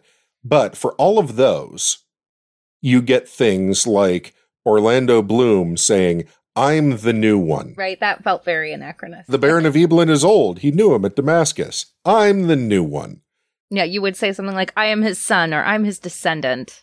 Yeah. And and then you have Reynald de Chatillon saying, what are you looking at? Oh, God. I'm just like, like, what do you look at would be better. You could have just said, what do you look at? Instead of, what are you looking at? But so Balian gets to Jerusalem, and he is, a blacksmith from France. He has no concept of politics or the inherent difficulties in this area. He still calls the Muslims Saracens and refuses to call them anything else throughout the whole movie. Oh, and also he looks at them when they're at we're at Messina waiting to leave. At their prayer. What are those, or who are those? And he goes, they're Muslims. Why are those funny guys kneeling at the sun? It's like he's never seen a Muslim in his life, which was interesting. Well, why would he? He probably hadn't seen one, because they wouldn't have made it that far in France. I mean, even if the propaganda reached that far, that's all that he's heard of them, So he gets there, and he is almost immediately thrown into the deep end of the political spectrum. Guy de Lusignan. Guy de Lusignan comes in, and Guy de Luzerians. And he ends up meeting Princess Sibella and King Baldwin, and they all just kind of are like, oh, you're your dad's son, eh? Well, I trust you implicitly, and in Sibella's case, I would like to bone the hell out of you. And it's apparent from day one, and it's kind of like, why do you trust this poor kid who has no concept? It's like Orlando's big day. It's like, hey, I'm new in town. First, can I have that towel, please? And also, I'm going to meet the king. This is how D&D sessions go. Right? Where it's like you go into town, you're like, I would like to speak with the king. Right this way. Roll a charisma check. Comes and makes a sexy eye at you for giving her water. And here's where I want to talk at least a little bit about Sibella. Did Sibella and Liam Neeson fuck? Are we to understand that? I mean, yeah, I think so. I think so. It's also one of the biggest departures from the real history that I don't think there was any romantic involvement, not only between Balian the Younger, but also Balian the Elder and Sibella is not just reported by any primary source at the time whatsoever. And I've also heard that Sibella and Guy de Luzerians were all up on each other, like fairly constantly. Like they were digging it, is what I heard. It did sound like she chose him. I mean, obviously they were a political marriage. And was all fine with him taking the crown. And it would have been unthinkable for you to do something like that in Jerusalem. Maybe in the court in France, that would have been totally different. Taking a lover or two in France or England or Spain or something like that. But in Jerusalem, you would never have done something like that, because the risks would have literally been being stoned to death or beheaded, because they were still observing the laws of Jerusalem at the time. So you just... Well, she does go to Evelyn to fuck him. And in the director's cut, they've got that line where she's like, we can't meet in Jerusalem. It's too risky. Right. And like, so it obviously, that part of it felt very fake to me. And here's where the director's cut deviates from the theatrical in a way that I was really pissed off about, in that it cuts out Sabella's character and makes her like a femme fatale. And in the director's cut, we get to see that she is driven for love of her son, and that she is trying to both save the kingdom and save her child and do what's best. And we get a lot more complications for her personality. And she just feels so flat in the theatrical cut. And it was, to a certain extent, I was like, you almost don't even need to be here. You are almost an unnecessary character. Well, they're portraying her decision when she says, if I have your knights, then you have your wife, where she's deciding to, back up her husband Guy, who's the new king of Jerusalem. But the sacrifice doesn't make any sense at all once you remove her son, not only like the situation her son was in and the fact that she killed him because she didn't want him to suffer with leprosy, etc. But he just doesn't even exist in her world at all, as if she'd never even had a son. And that's probably point number 2, where I would say, how could you possibly prefer the theatrical cut? Because it completely not only ruins her character, but like you said, you might as well take her out of the movie at this point too, because once her son isn't in the picture, again, I'm not talking about the real history where she seemed to actually be aligned with her husband, but if we're going to talk about the way the story is written for these characters, what in the hell is she sacrificing everything of herself to be with this dude if her son doesn't even exist? That didn't make any sense. Right. To me. She's just a minx in this, and that's very dissatisfying. A couple of things. First of all, I did not judge her so harshly in the theatrical cut when I first saw it. Well, neither did I, but that's definitely the kind of message the film is sending by it not including that other information. I don't necessarily agree with that. Like so the director's cut fleshes her out more. But what I got from the theatrical cut wasn't a flat character to me. There were some things that didn't completely make sense, but I was sort of fine with, like in an ambiguous sort of way, mostly her motivations after Guy is crowned. The cutting of the hair and the working as a nurse incognito during the battle, that kind of thing. But don't you think that it makes her character out to look completely out for herself and selfish in her motivations, as opposed to when she's doing all of this to try and save her son initially? Not really. I don't think that she looks necessarily selfish, because first of all, like, how many things have to go wrong for this woman for it to be okay? Lost her brother to leprosy. Her husband's a psychopath that she needs if she's going to keep the crown and her head. She's in love with somebody else, and that guy just refused to marry her. How heartbreaking. As a person, that would fucking suck. Like, in a grand historical scale, no. But if we narrow this down, if we're talking about like the character's motivations and what the character is feeling, I don't necessarily like look askance at that. You know what I mean? Like, it's like, it sucks. It's not cut your hair and like work in the basement patching up wounds sucks, but like, you add on top of that the fact that the guy she loves won't marry her, the guy she is married to sucks, and her brother just died of leprosy. But on top of that, the decision that she made that Guy is now in charge of the army absolutely ruins Jerusalem. And it's plain to see from everybody with eyes, and now she has absolutely nothing that she can do to stop what's coming. Like, she's completely helpless. in the face of what is coming. She has no say. She has no knights. She's got squat. Right. She's powerless. She's absolutely powerless, yet she's supposed to be the ruler of the kingdom, and the kingdom is going to fall apart, and everybody's going to be murdered, including her. That feels like enough to me. It doesn't need to be a maternal instinct for her to crumble under those sort of circumstances. Like, I get it, and I will agree that I think it's better.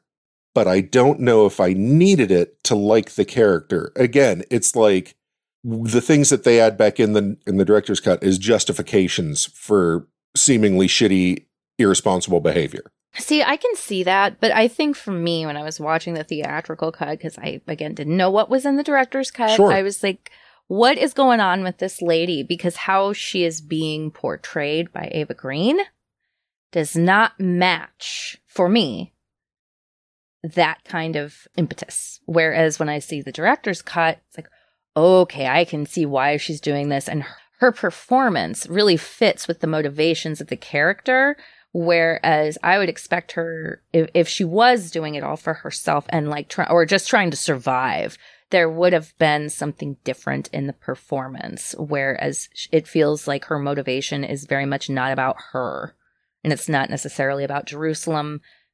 So that kind of was like a light bulb clicking on for me when seeing, oh, she has a kid and that's what she's doing this for, because her motivations felt very unselfish with how she's portraying it. And I think it could have worked without it being her son, but I think we would have gotten a different performance from Eva Green if that had been the case. And I would have liked to see a different performance, because it would have, it just doesn't feel like it quite matches the story that's being given. And especially after, you know, in both the director's and the theatrical cut, when she kills her son, like her grief and loss after that has almost no place in the director's cut. Like, I'm sorry, in the theatrical cut, because someone who doesn't have that reason for investment would be far more like, fuck it, I'm out. Whereas she knows that by killing her son, she brought this on in a certain way. Not really, because, ma'am, you had no choices. You had nothing but bad choices. Yeah, she brought it on regardless by son or no son. I mean, the men brought it on, let's be clear, Liam. She had no real choice in any of this. Exactly. She couldn't have chosen anyone else to be the king. That wouldn't have been allowed. That wouldn't have happened. Right. And that's, I think, why Baldwin apologizes to her. He's like, I'm sorry. No, I kind of fucked you over here. But her son really has no bearing on that choice whatsoever. Well, I think she doesn't get the choice. Yeah, from a plot standpoint, like, the son really doesn't need to be there. It makes her breakdown more empathetic to a modern audience. I understand why they cut it out, because it doesn't actually impact the plot. It's kind of like Indiana Jones. If he had just stayed at home, the end of Raiders of the Lost Ark would have been the same. He doesn't actually need to be there, and I don't think she needs that additional motivation, especially since, again, at the end, talking about like doing a lot with very little as far as the lines go, when Jerusalem has been surrendered and she's like, what do I do now? I'm still queen of Tripoli and like 3 other places. You know, like, what's on her mind isn't like, oh, thank God. It's like, oh, but I'm still supposed to do this thing for these other places. Right. Like, I still have these responsibilities that I'm supposed to handle. And I think all of that is pretty soundly established and depicted in the theatrical cut. I will grant you that I think it works a little bit better with the son in, because, like you said, she's reacting to things like she just had to kill her son when she didn't. Right. when she have no place. When she didn't have a son to be killed.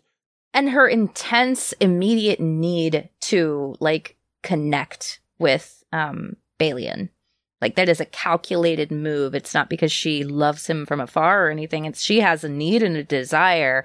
And if she doesn't have that needing to save her son, then who the hell is she trying to save? I don't think, and that's another place where we differ, is I don't think that her wanting to bone Balian and loving him from afar has anything whatsoever to do with her son. Oh, I think it's all very calculated. Well, that makes it sound shittier. But, no, not as a woman at that time. As a woman at that time, if you weren't calculating, especially in that level of power, if you were not calculating, then you were an idiot and you were going to die quickly. Like, you had to think about how your relationships, who you had sex with, like, you did not have the privilege or option to just have love. You had to have a reason for it. Otherwise, right. But I don't think I would be surprised if that were in the director's vision as far as why she wants to sleep with Balian. I think it's more the fact that she immediately comes to him and is immediately sexual. From that first moment where she comes into his house and meets him and gives him the sexy eyes, and then when they're walking after... Well, she goes there specifically to check him out. Exactly. And then she goes and meets King Baldwin, and then, oh, you're the son of Godfrey. I'm with you, because Godfrey supported her.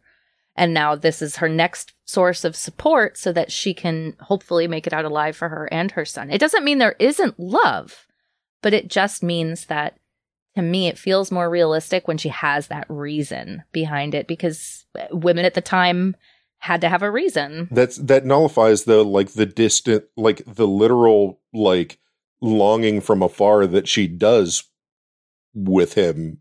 You can have both. Okay. Yeah, you can have both, but like you can find love and passion in your salvation, but you don't need it to get the salvation out of it, right, is what I'm saying here, especially when it comes to women of that period. This is a very unique case, I think, this film, in the way in which it was shot and produced and edited, where Ridley Scott was all but bracing for the fact that he had no control over allowing the theatrical cut to release.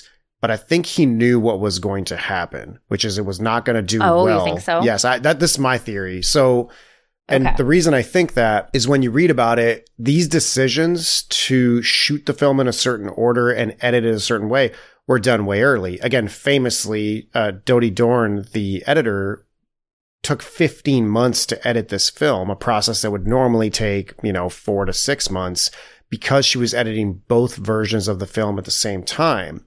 And in some of the making of stuff, she comments saying, because she was assigned this, I don't think she was happy about it either, but she understood what Ridley Scott was trying to do. And she was like, okay, I'm trying to cut 2 versions of this film where the plot makes sense in both of them. And so her comment was, the holes were not plot holes, they were character holes. So the characters would be missing things by what was edited out, but the plot still made sense and was still cohesive and fit together.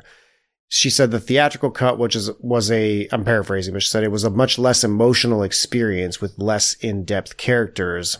And also another thing that the theatrical cut did is it made Balian a much more prominent protagonist, whereas the director's cut spends a lot more time with Sibylla and with Guy and with the king, who we haven't even talked about very much yet, but Baldwin IV, who I thought was a fascinating character.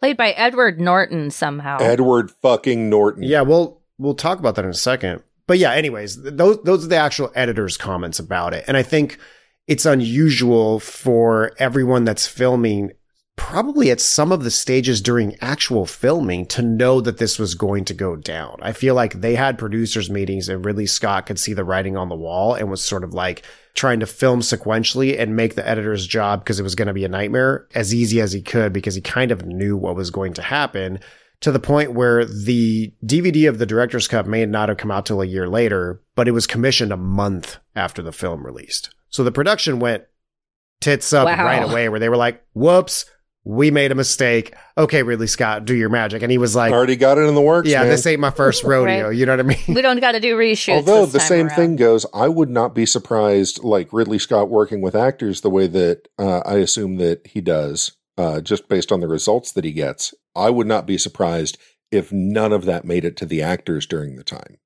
Possible. That's something that does not belong on their plate. But his direction may have been motivated by having those things in his head, which is certainly, of course, part of a director's job. But speaking of the performances, let's start with Edward Norton. because everything should start with Edward Norton. Who was successfully uncredited in theaters, and then somehow they forced it to be credited in the DVD, so eventually The Secret was out.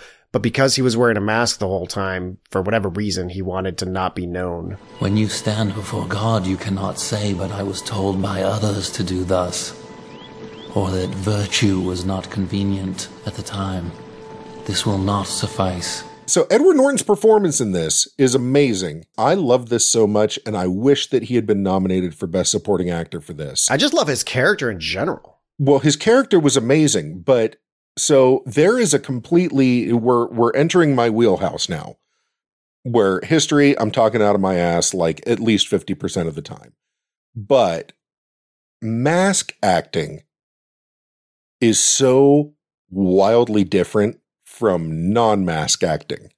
I would imagine. You guys have seen V for Vendetta, yeah? Yes. No. You haven't? Well, Hugo Weaving, who plays V, wasn't V the whole time. He was brought in to replace, I think it was Stuart Townsend was originally cast in the role. But he just couldn't, he quit because he couldn't handle acting with the mask on. I could see how Hugo Weaving could, though. That guy's amazing. He's amazing in it. Hugo Weaving was able to do it. But, I mean, so things like, if you want to look sad when you're acting, you know how to do that, right? Like, right. You can make a sad face. However, if you want to be sad and you have a mask on, there are actual ways to do it where it's head positions, it's the tilt, but also, and I wish people could see this, but if you turned your head about 45 degrees, just like it was on a pivot on your head. So not that you're leaning your head over, your neck stays stationary, but your head tilts and you kind of look upwards in that position. You put a mask on and that looks mournful as fuck. It's just, this is stuff that the Greeks came up with that you had to be able to read from hundreds of feet away in the back of the outdoor theater. So right. That's kind of stuff that you have to be trained on. I don't know what kind of training Edward Norton went through. I'm assuming it was fairly extensive, but this is a masterclass in acting with a mask on throughout this whole thing. His body is great in this. He looks like he's being worked like a Bunraku puppet. The way he walks and the tilt that his body has, everything about his physical performance in this is absolutely the tits.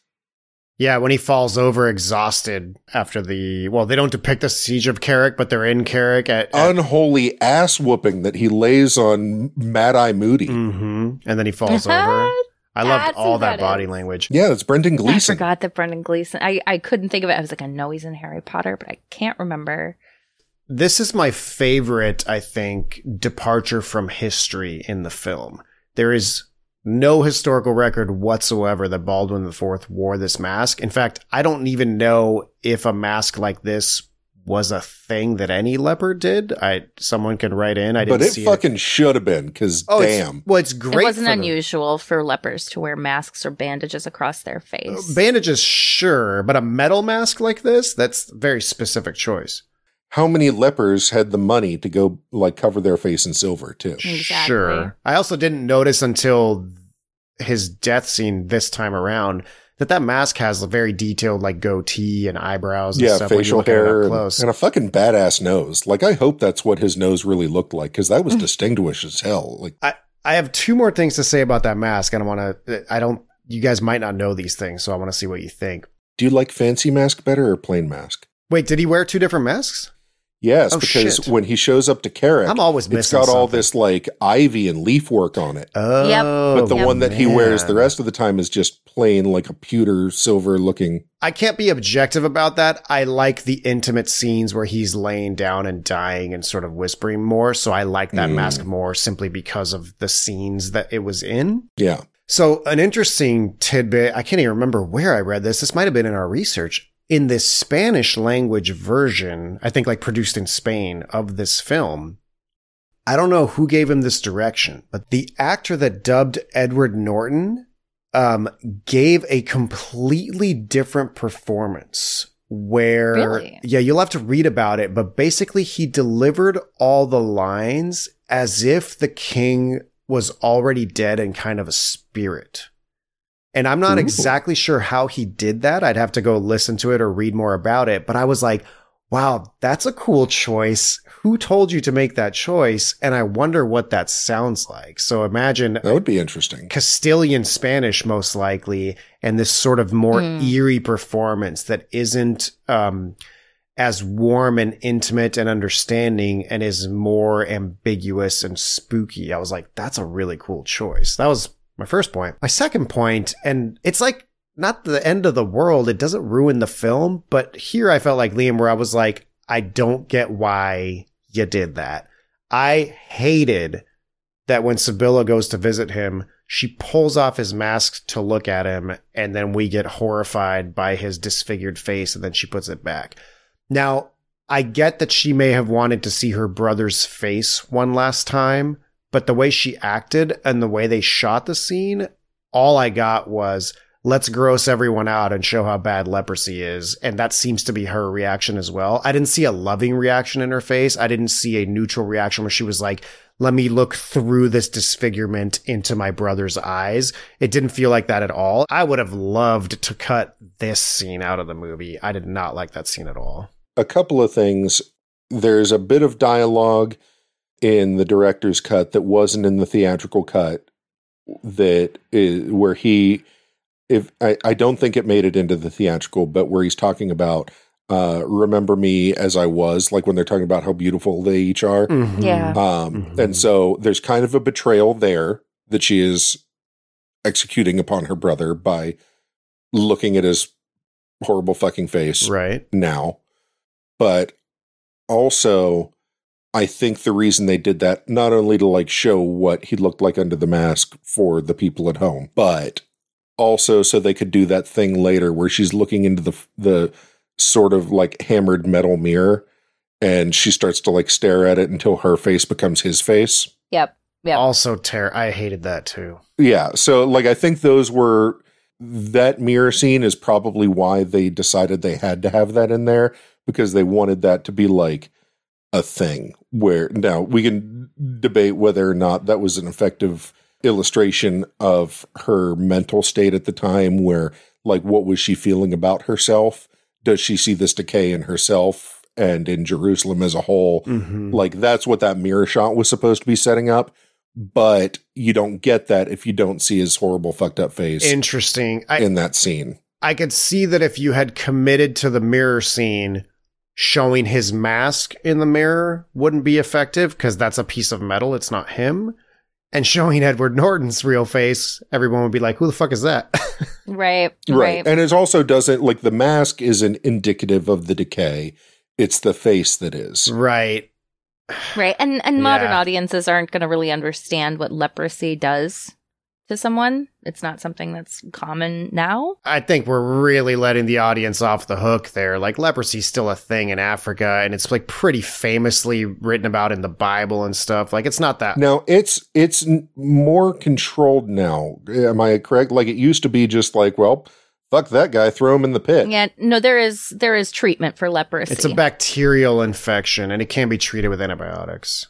Am I correct in thinking that it's not as debilitating, contagious as they thought it was? Leprosy, it's counterintuitive because the images you think are of people being confined to leper colonies and nobody except nuns is willing to touch them, etc. And so you would think that there's a fear of it, like the Black Plague, where you're like, I'm not getting anywhere 6 feet, 12 feet, 50 feet, or I'm going to get this. Leprosy is actually very non-contagious. You really have to swap some bodily fluids and get some of that bacteria in your system. And then your system has to fail to combat that bacteria, and it has to take hold for you to then get leprosy, from what I was reading. So it's interesting because it's counterintuitive. But I don't think they knew that at the time. I think it was just like, fuck, all these guys are turning into lepers. Like, and leprosy was considered kind of like one of those, like, God is punishing you type diseases by stripping pieces away from you. But I think leprosy, when we think of it, because the most common way of portraying leprosy in a movie, especially movies previous to this, is you wrap someone in rags and they're missing body parts. Yeah, like a nose is half chewed off or falling off. Interesting, another parallel to Braveheart, because the Bruce's father is confined to a tower and has leprosy in that. Did you hear about the leper hockey game? No. There was a face-off in the corner. Oh, man. Apologies to our lepers in the audience. God. I love you dearly, and I know you're not contagious. This is actually, when we're talking about performances, and I'm sure we'll get to Orlando Bloom. Oh, yeah. But talking about Brendan Gleeson. Who has such a small role in this, but is such a big player. A presence, too. So first of all, I want that kind of big dick energy where, like, when I know a king is coming out, or like when anybody is coming to my house, or rather, anytime I just happen to leave my house, where I just feel like the appropriate thing to do is to shout my own name. I don't know why that cracked me up so much this time around. Maybe it was because I watched it 3 times, but it's just like when he's just like walking out of his own house to people who like already know where they are and who he is. Right. And he just walks out going, I am Randall de Chatillon. And I'm just like, that's fucking funny. I love that. And when he's galloping around in the cage when he's talking to Guy. Yeah, and he's like, just doing this weird like like he's just got what are like you doing? Calisthenics, bro? He's got this What's going weird on here? arm motion thing, like he's square dancing in slow motion. Yes, and he's just talking throughout it, like he's just sitting there casually and not doing some crazy dance. One of the things I don't like about the director's cut is they turn the Hospitaller into maybe God. Another Harry Potter alumni with David Thewlis. I love him. I like to think of him as a Big Lebowski alum. Oh, yeah, that's right. He is. Because he's the weird, mousy little dude. The video artist. You know, I had to look him up the first time I saw this film because I thought for sure, and it's something about his mannerisms, I thought for sure he was like Alan Rickman's brother or cousin. I just felt like their mannerisms were similar and just the way. I could do you see what where I'm you're going, saying? but yeah. He's not. They're unrelated, but I definitely thought so. So yeah, the God angle is like brought up in the trivia. It's like not a secret. It's almost like Ridley Scott talked about maybe kind of sort of trying to do that. But then what I hadn't noticed before is then David Thewlis's head is in a pile of heads. Yeah, he got his head cut off. And I was like, well, obviously he's not God if he got murdered in this battle. Like that doesn't make any more sense. So it was like no, but he's speaking as the voice of God. He's the voice of reason throughout the film. Yes, but you don't need to have him be magical. And I feel like that lessens the character. It cheapens the character to have him be a magical mirage man. But the thing I love about the Hospitaler's character is that first of all, he has no other name besides the Hospitaller. Yep. But also the fact that like that guy is so loving that when he talks about bad stuff, he has a smile and a twinkle in his eye that isn't there when he talks about stuff that you would acknowledge as good. It's like so comforting. Like if your puppy were hit by a car, you'd want David Thewlis as the Hospitaller to break the news to you. And he's like, goodness is in right action, and what you do every day, you will be a good man. Or not. Or not. Yeah, that was a great line. Like he just got that twinkle in his eye, and he's like, if God has purpose for you, he'll keep you safe in his hands. If not, God bless you. Right. I'm just like, oh, that guy's great. He's such a fatalist. It's so fantastic. He's like, I don't think less of you. You're just not going to be a good man. In case anyone was as confused as me to the origins of the name Hospitaller and what those are, since they don't really get into any lore or history of the Knights Templar. I don't think they even call him a Hospitaller. Like they call him that in the, like, I don't remember that being said in the movie. No, I don't think it is. He's just listed that way in the cast of characters. So first of all, most Hospitallers came from Italy. So like some of these knights would have been French, he probably would have been an Italian. But instead he was British. Right. But like everybody. This was a sort of related to Knights Templar, but it was an order founded in the 11th century at St. John's Hospital. So initially it started as these were like medical personnel, I guess. And then in the 1130s, they picked up a military role. So they held on to this name, Hospitaller, although like David Thewlis's character might not have ever worked there or done anything like that. It was his order. They were like monk warriors. Just like monks have different orders. It was kind of like that. And while I don't think we don't have time to get into the history of the Knights Templar, one thing that I could say is that they left out the sort of financial and banking role that the Knights Templar had in this time period. Rich as fuck. Yeah, entirely. I mean, which is fine. They didn't have space for it. That's its own movie. But it's just interesting that that's a thing, which I didn't know. That was their main role. Like, they weren't actually all that militaristic like they are portrayed in here. Like, the Knights Templar were much more about managing banking and finance and getting and escorting and sex people. Magic and... that came later, but escorting people from, Christendom to the Holy Lands was kind of their role in society at the time. Briefly, before I give this point, we're going to get murdered if we don't mention a little bit of like the combat production design stuff. But just briefly, I wanted to say it's incredible. Again, if there's one thing no one could argue with is that Ridley Scott takes his production design super seriously. The budget for the flags that they made for this film was $125,000. Just for banners and flags. It was $130 million well spent, I have to say, because it looks gorgeous. That's true. And if you told me it was $200 million, I wouldn't have been surprised. So 130 sounds almost like a bargain considering what they pulled off. In 2006 dollars, that's like $200 million. No, but I mean, even for 2006, because Titanic wasn't it $200 million in 97? I think it was. So I'm saying if this had been $200 million in 2005 or 3 or 4 when they were producing, I wouldn't be surprised. They made 12 to 15,000 costumes, like chainmail. I mean, think about 12 to 15,000. Like, that is a lot. By the way, Weta Workshop did a lot of like the chainmail stuff. Those guys are great. We've interviewed them because they did the miniatures in 2049, the like LAPD building and the cityscapes. And we've interviewed those guys before. Chris is a friend of ours there who does a lot of model making, and then on his own time he's like a swordsmith and a blacksmith and does all kinds of stuff like that. So really cool work, and I appreciate that, and it really shows.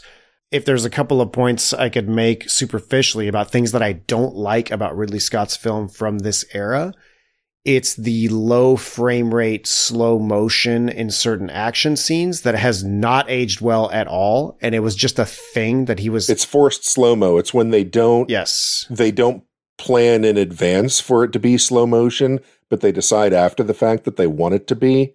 And so it looks choppy. Right. But I think it's right. It's because the frame rate's slower, or maybe they're not filming it with the right kind of camera to do slow-mo. Maybe that's what it is, because you're saying it's unplanned. Like if you do, because there are times that he does smooth slow-mo, which is different in this movie, and that works. And you have to works. shoot it at a higher frame rate. You have to shoot it at a higher frame rate. So what a lot of times you'll see, and if you watch anything that was ever directed ever by Kenneth Branagh, you're going to see forced slow-mo all over that motherfucker. It is everywhere, because that man likes to decide something should be slow motion after he's already filmed it. And it just doesn't work. And he does it in Gladiator as well, and it looks terrible in the forest scenes. And I'm like, this scene would be so great if you weren't doing this choppy, shitty, low frame rate slow motion. So I hate that, and I wish I don't think he does it anymore, and I'm glad Ridley Scott has like grown out of that. The blood spatter too. Holy shit, is that heavy handed? I mean, when Guy de Lusignan is in battle, and like the person he's inflicting his sword strikes on isn't even on screen, and literally it feels like there's someone off screen with a bucket of blood just launching it into his face when he slices down. That's probably literally what happened. Right. And I'm just like, that looks so stupid and not real. So I hated that, but it's just kind of like a sign of the times. I think it was happening a lot. But, again, when you do the siege of Jerusalem, I mean, the amount of plaster and rock and wall that they actually built, the real trebuchets, they built like 2 real trebuchets. They could launch 100-pound boulder 1,300 feet. I mean, these people were making medieval weapons. The siege towers, right, which are not historically accurate. I remember reading that in this region, in previous sieges on Jerusalem, there had been one siege tower built in 100 years because there's no wood or trees in the area. It's like a freaking desert. So it's like, where did you get 12 of them? So what they did for the production, though, is they built one siege tower, and then in the scene where they shoot the harpoons through it and pull them down, they just filmed it with like 11 different cameras and showed the tower falling from different angles, and then they composited it into that scene. And it looks phenomenal. I mean, you want to talk about one of the masters of blending CGI with practical effects. Ridley Scott is one of those people. He did it before CGI even existed. And I think he has adopted CGI into his filmmaking and production design in a very seamless way. And like the way it should be done is just beautiful, as opposed to modern Aquaman style garbage that I won't ever even watch. Can I also just interject I hate to step on your breakdown, but I would be remiss if I didn't mention from the siege in Jerusalem the night before when they're planning to attack the St. Christopher Gate. One of my favorite cinematic burns comes from our guy Ahmad, when he's like, the St. Christopher's Gate, whenever they seal up a gate, the place where they sealed up the gate is weaker. And then like Awesome Beard McPipsqueak is like, or maybe it's stronger. And he just looks at him and he goes, no, it is weaker. Rashid has seen it. And he like points to his eye. Like, you're so stupid, I have to point to the thing that you see with. Yes. And that has me in stitches every time I watch this movie. It's like, Rashid has seen it. And I'm just like, that's funny. You're not even Rashid. Like, Rashid's the other guy who's talking. The other guy said it. It's perfect. I love that so much. While I'm still in my pre-breakdown, last thing I'll mention, since I'm the one that's keeping this up now, is speaking of history and real scenes, one of the ones that you could guess maybe isn't historically accurate, turns out it actually is. And it's the scene after the Horns of Hattin, the Battle of Hattin that they lose, where, you know, Guy gets pulled out and they go away from water and get slaughtered. When they're in Saladin's tent talking to him, and then Brendan Gleeson's character comes up, and they're sort of discussing the terms of, you know, post-battle, you know, etc. And he takes... Is it the ice in the chest? No, so that's real. They definitely did have a runner go get snow from one of those mountains in the background and then somehow made it back. That was like a real thing. I'm like, that's pretty crazy that they brought snow back from the mountains. But no, it's the death scene and how Saladin kills... Reynaud de Chatillon. Thank you. How do you forget his name? He yells it every time he leaves a room. The way he kills Reynaud de Chatillon is directly linked to the line, which I think is in both versions of the film, but correct me if I'm wrong, where he takes the water and drinks it. And Saladin says, I did not give the cup to you. So that goes back to traditional Muslim, tradition and culture, in that if you offer someone food or drink, you are telling them that they're safe with you and that you're providing them shelter, etc. So he basically announced, like, I was going to kill you anyways, but now you took water without me offering it to you in front of everyone. And now I like have absolutely not even a cultural politeness reason to not murder you. And so he kills him right there. And while they don't know what was said in the real history, they do think that that's what happened. He either stabbed them and then had someone behead him, or he stabbed him and then beheaded him there. So did that guy really kill his sister? No. Okay. No, in the history, there's no indication that he did kill Saladin's sister. Now, there's a question that I had that I was unable to find answers on. When she says, before he kills the sister, and she says something Saladin, and he says, I know. Is she saying, I'm Saladin's sister? I believe so. That's the impression. In my headcanon, she says to him, Saladin's going to kill you. I know that's not what she says, but they don't subtitle it, and he's already been told that it's Saladin's sister. So, like, I love in my mind that he thinks she's saying, don't kill me, I'm Saladin's sister. But instead, she's saying, if you do this, Salahadin's going to kill you. Well, I think you can have it your way, Liam, because I don't think she has to say, don't kill me. She can just confirm, I am Salahadin's sister, and he knows what that means. So, right. And that is what happens. In my brain, I like it to play out that way, where he's like unconsciously saying, yes, I know I'm about to be killed. Yeah, that's kind of cool, because it does make him into the sadistic, sociopath that he's shown to be in the film, who really needs to have war and just loves killing people. All right, so I think it's about time for the breakdown, where we talk about what the objective of the film was it on target, and did we like it? Liam? So I have a lot to say about this movie, and I will struggle with my own nature to keep it brief. I saw this movie in 2005, and the country had not recovered from not even the trauma of 9/11. It hadn't even yet recovered from the hysteria of 9/11. And this movie being made the way it was made at the time that it was made is one of the ballsiest big budget blockbuster epic sword and sand. The idea of making this movie relatively pretty much right after 9/11, with the climate of the country being what it is, the climate of the world being what it was, is so unimaginably brave to me. And when, Dan, you were talking earlier about, is it being cautious, overly cautious with its depiction of the Muslims? I don't think it is. I think it's not like they're being careful about what they say about the Muslims. I think it's saying something very, very specific about them intentionally, and that is that they're human beings who have just as much a right to exist as anybody else, because this country needed to be reminded of that at the time, and still does. That, people who aren't Christians exist, breathe air, have rights, and have worldviews that are equally as valid as being white European people on this podcast. This movie was a breath of fresh air to me back in 2005. I really loved it. And maybe that feeling hasn't gone away for me, which is possibly why I liked it better than people liked it at the time, because I've been told that I'm not patriotic enough many times following that time period by people I like, to my face, like people I know.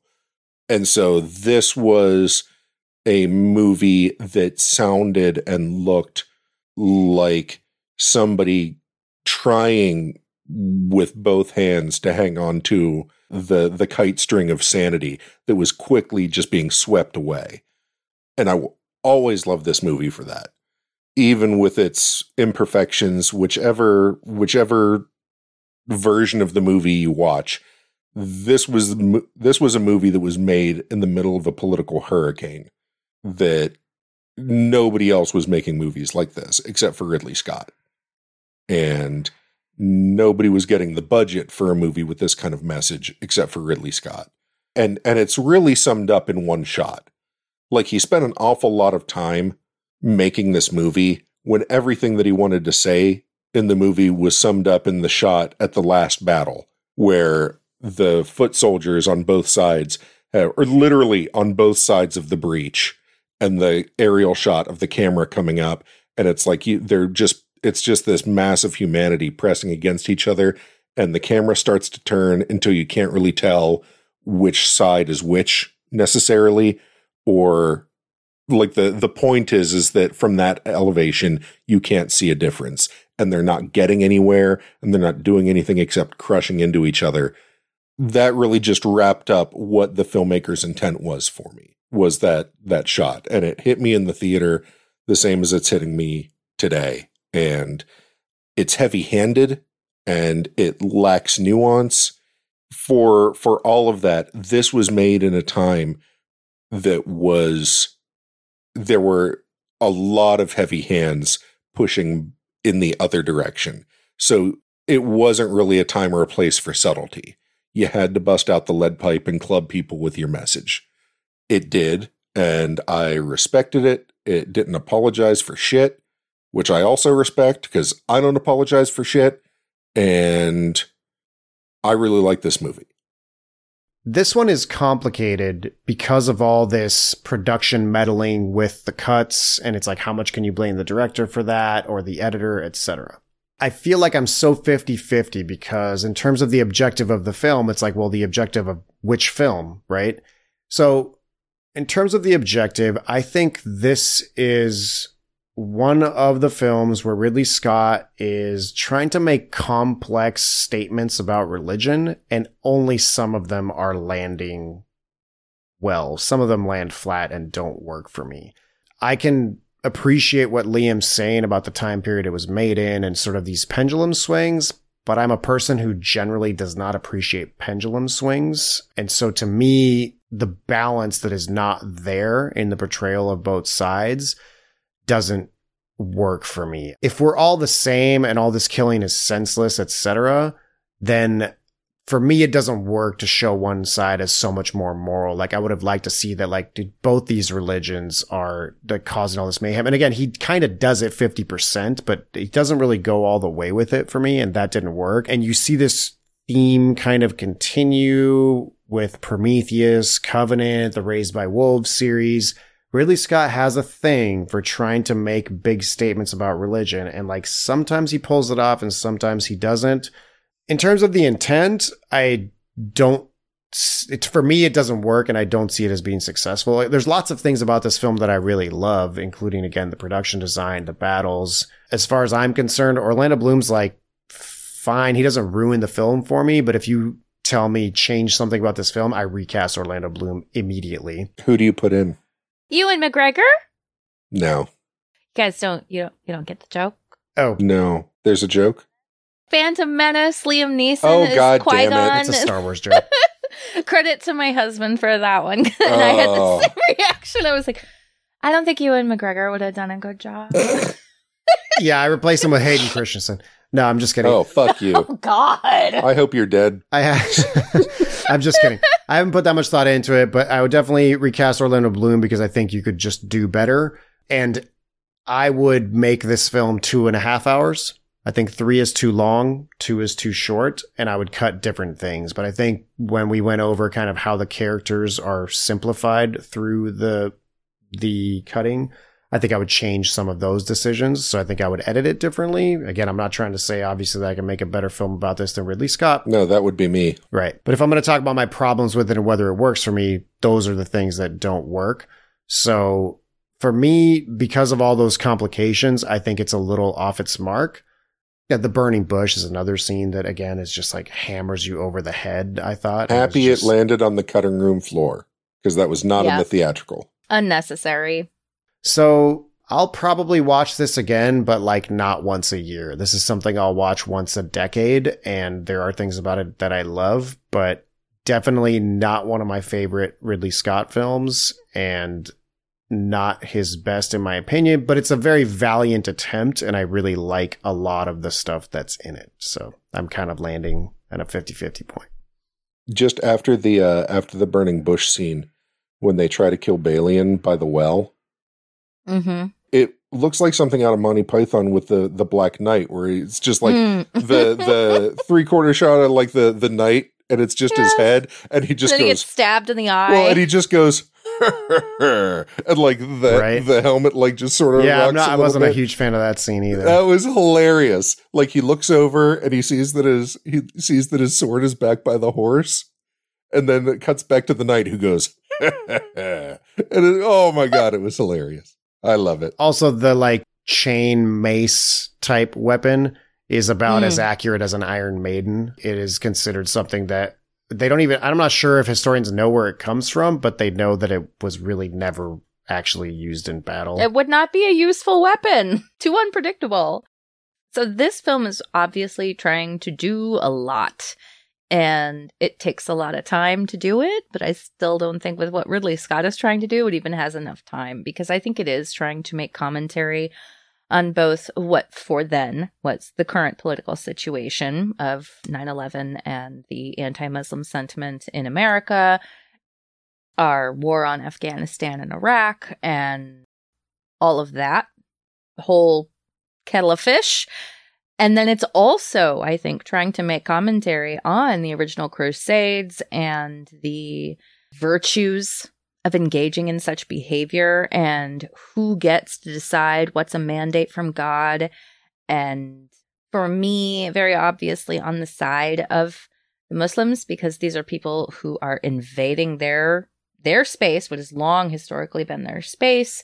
It tries to tackle a lot of different complicated issues, especially when it comes to the concept of who owns Jerusalem, which is still a thing that we are dealing with today and is a thing we will be dealing with probably forever because it lies the center of these three Abrahamic traditions. And they don't even get into the Judaism part of this, although I will say at least King Baldwin IV mentions that both the Muslims and the Jews need to be kept safe. Hat tip to him for at least thinking about that.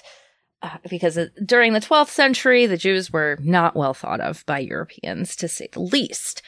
So I think Ridley Scott really tried to do too much with this movie. And I don't think that if you are going to make commentary on our current involvement in Iraq, that the Crusades is the best choice of topic, because that is such an entirely, I mean, I can see the similarities, but it's also an entirely different campaign. And the reasons behind it, the historical and cultural pushes for it to happen were so very different than what we were experiencing in that era that it feels very tenuous at best. And I didn't see this when it came out. And so watching it now, I had to remind myself, like, okay, so this was set in 2005, so it definitely had 9/11 implications, and those don't hold up because the relationship, for those who didn't watch it when it came out, is just not obvious. It's not obvious, and it feels like much more a commentary on the Crusades. And like, I went to a Lutheran high school my first year in high school, and was taught an extensive amount about the Crusades, and I know far too much about them and far too much about the brutality on both sides of what that meant. I think in some aspects, Ridley Scott really gets it. He really gets how deeply ingrained the cultural differences were between these groups, and that they had overlapping and directly opposite goals, and that there was also, which I think is really his overarching point, if we are talking about the Crusades aspect of it, not the current political climate aspect of it, is that so much of it wasn't actually about God. So much of it had nothing to do with God. It was all about greed and political power, and having possession of that holy site was what was important. It didn't matter what happened to the people of any side. It was just about the church having control, because there was this big schism at the time between the Catholic and the Eastern Orthodox Church, and so much was going on. And so I really commend Scott for trying to make a nuanced film about the Crusades, because other than documentaries, there aren't any. Like, it's hard to find a documentary about the Crusades that is willing to take a side or is willing to stand in the middle. Although I will say there is a really great documentary voiced by Eric Idle where he walks along the roads of the Crusades and tells the whole story of all three of them. That's just fascinating. That sounds awesome. Yeah, I watched it in my high school and I couldn't believe it. And as a huge Monty Python fan, I was like, awesome, Eric Idle, I like this. But like, it's great. If you can find it, definitely watch it. It'll give you a really great perspective on what life was like at the time and the actual path that the Crusades happened on and all of that. So having had that perspective, I really enjoyed it from that aspect. But when we're talking about a film aspect, it's so muddled. It's so muddled, and Scott doesn't quite know how to tell the different parts of his message. He doesn't know how to differentiate between the current commentary and the past commentary. The acting is, whether you're talking about the theatrical or the director's cut, is very one note. especially when we're talking about Orlando Bloom's character. And I think Orlando Bloom is fine in this, honestly, because I think his direction in this is not to be a main character. It is to be a cipher for the audience.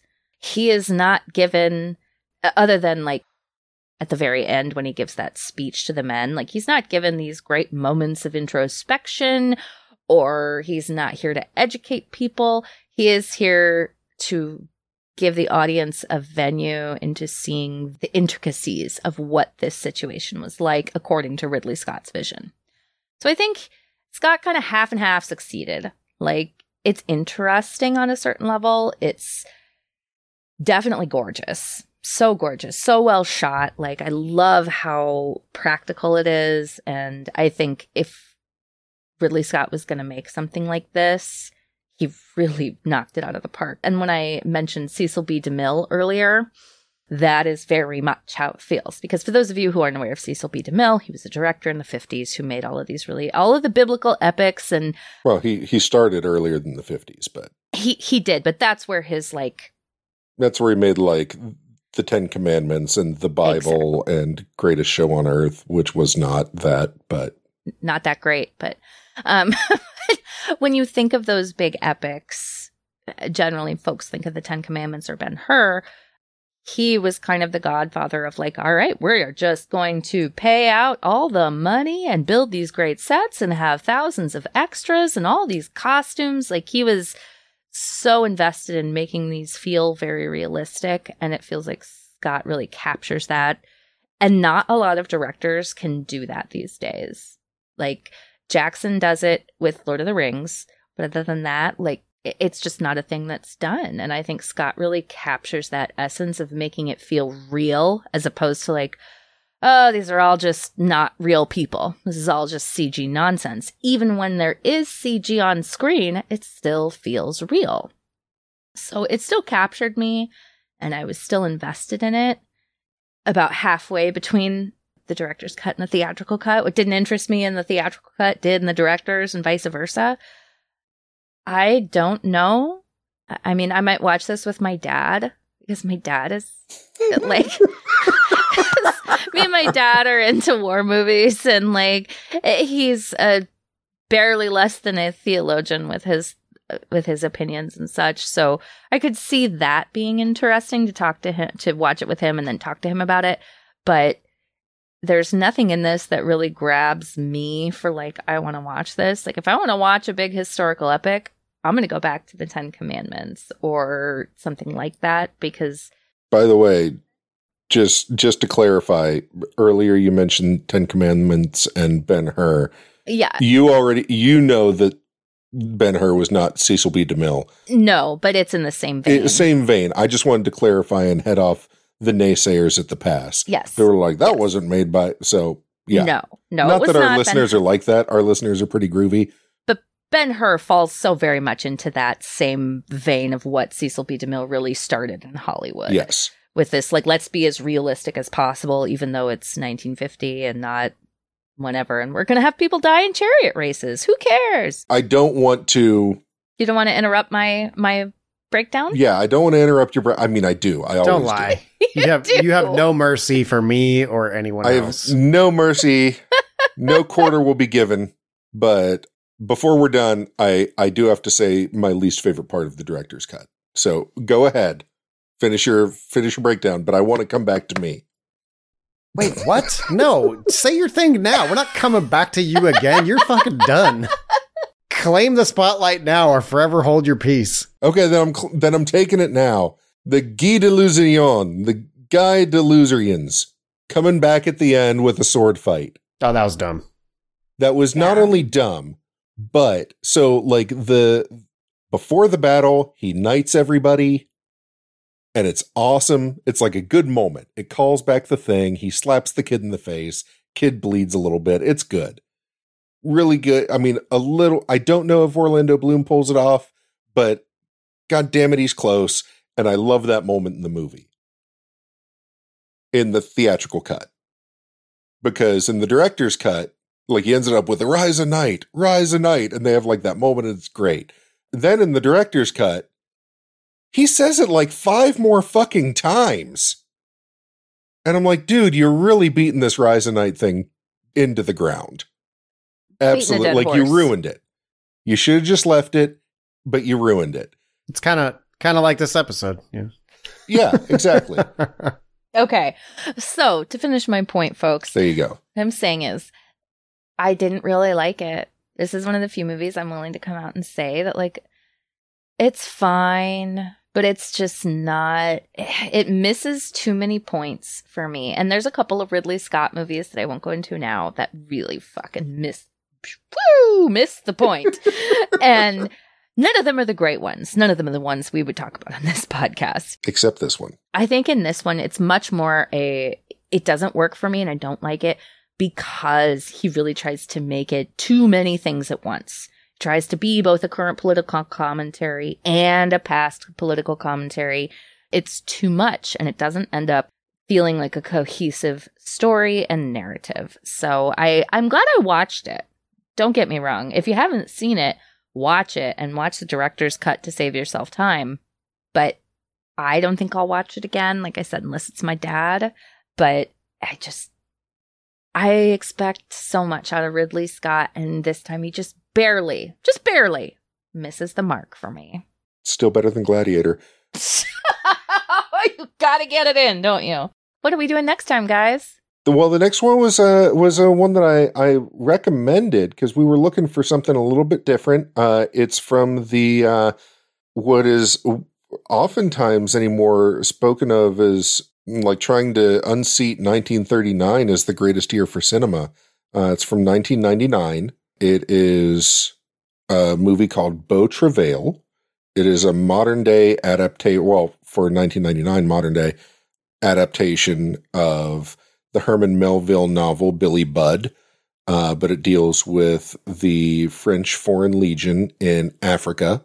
I have not seen this, but it struck me as one that would be interesting to talk about. It is kind of one of the icons of gay cinema in the late 90s. So it's going to be a lot of, I got to tell you, I don't know what to expect. It's going to be all over the place, I'm pretty sure. We're going to have some good conversations. And it's done by South African / French director Claire Denis, yes, who is one of the most well-known female directors ever, honestly. I think it was the cinematographer, also a woman on that who's pretty famous, I believe. I believe so, yes. Right. And we were kind of looking to fill a director's slot with a woman, and for a war film, that's pretty damn rare. Yeah, unless you're like it's Catherine Bigelow and crickets. Agnes Goddard is the cinematographer. Okay. So yes, thank you. Both directed and cinematographed films. Cinematographed by two women. So coining it, trademark it. I watched this last night, and I'm going to watch it again before we record, and I will make a prediction. I don't think we are going to have any listeners who come out and say, yeah, it was all right. I think we are going to have listeners who love it for its difference and what it's trying to do. And we are going to have listeners who are going to hate this and are going to wonder why we picked it at all. That's my prediction. Well, just know that when we picked it, none of us had seen it. This is true. Yep. We were taking a chance for you, audience. We're trying something new. It is a nice, tight 92 minutes, so there is that to be said. We're not asking you to commit to another 5 to 9 hour ordeal. So yeah, it's not. We're not having to watch 4 different versions of it to get the full sense. One. Claire Denis doesn't do director's cuts. She does one. Oh, good. God bless that woman. Oh, like a good filmmaker. Yeah, I can appreciate that. Thanks, everyone, for listening. We really appreciate your support, and we are excited to see you on the next one. We love you guys. Bye, Thank you for listening. Thank you.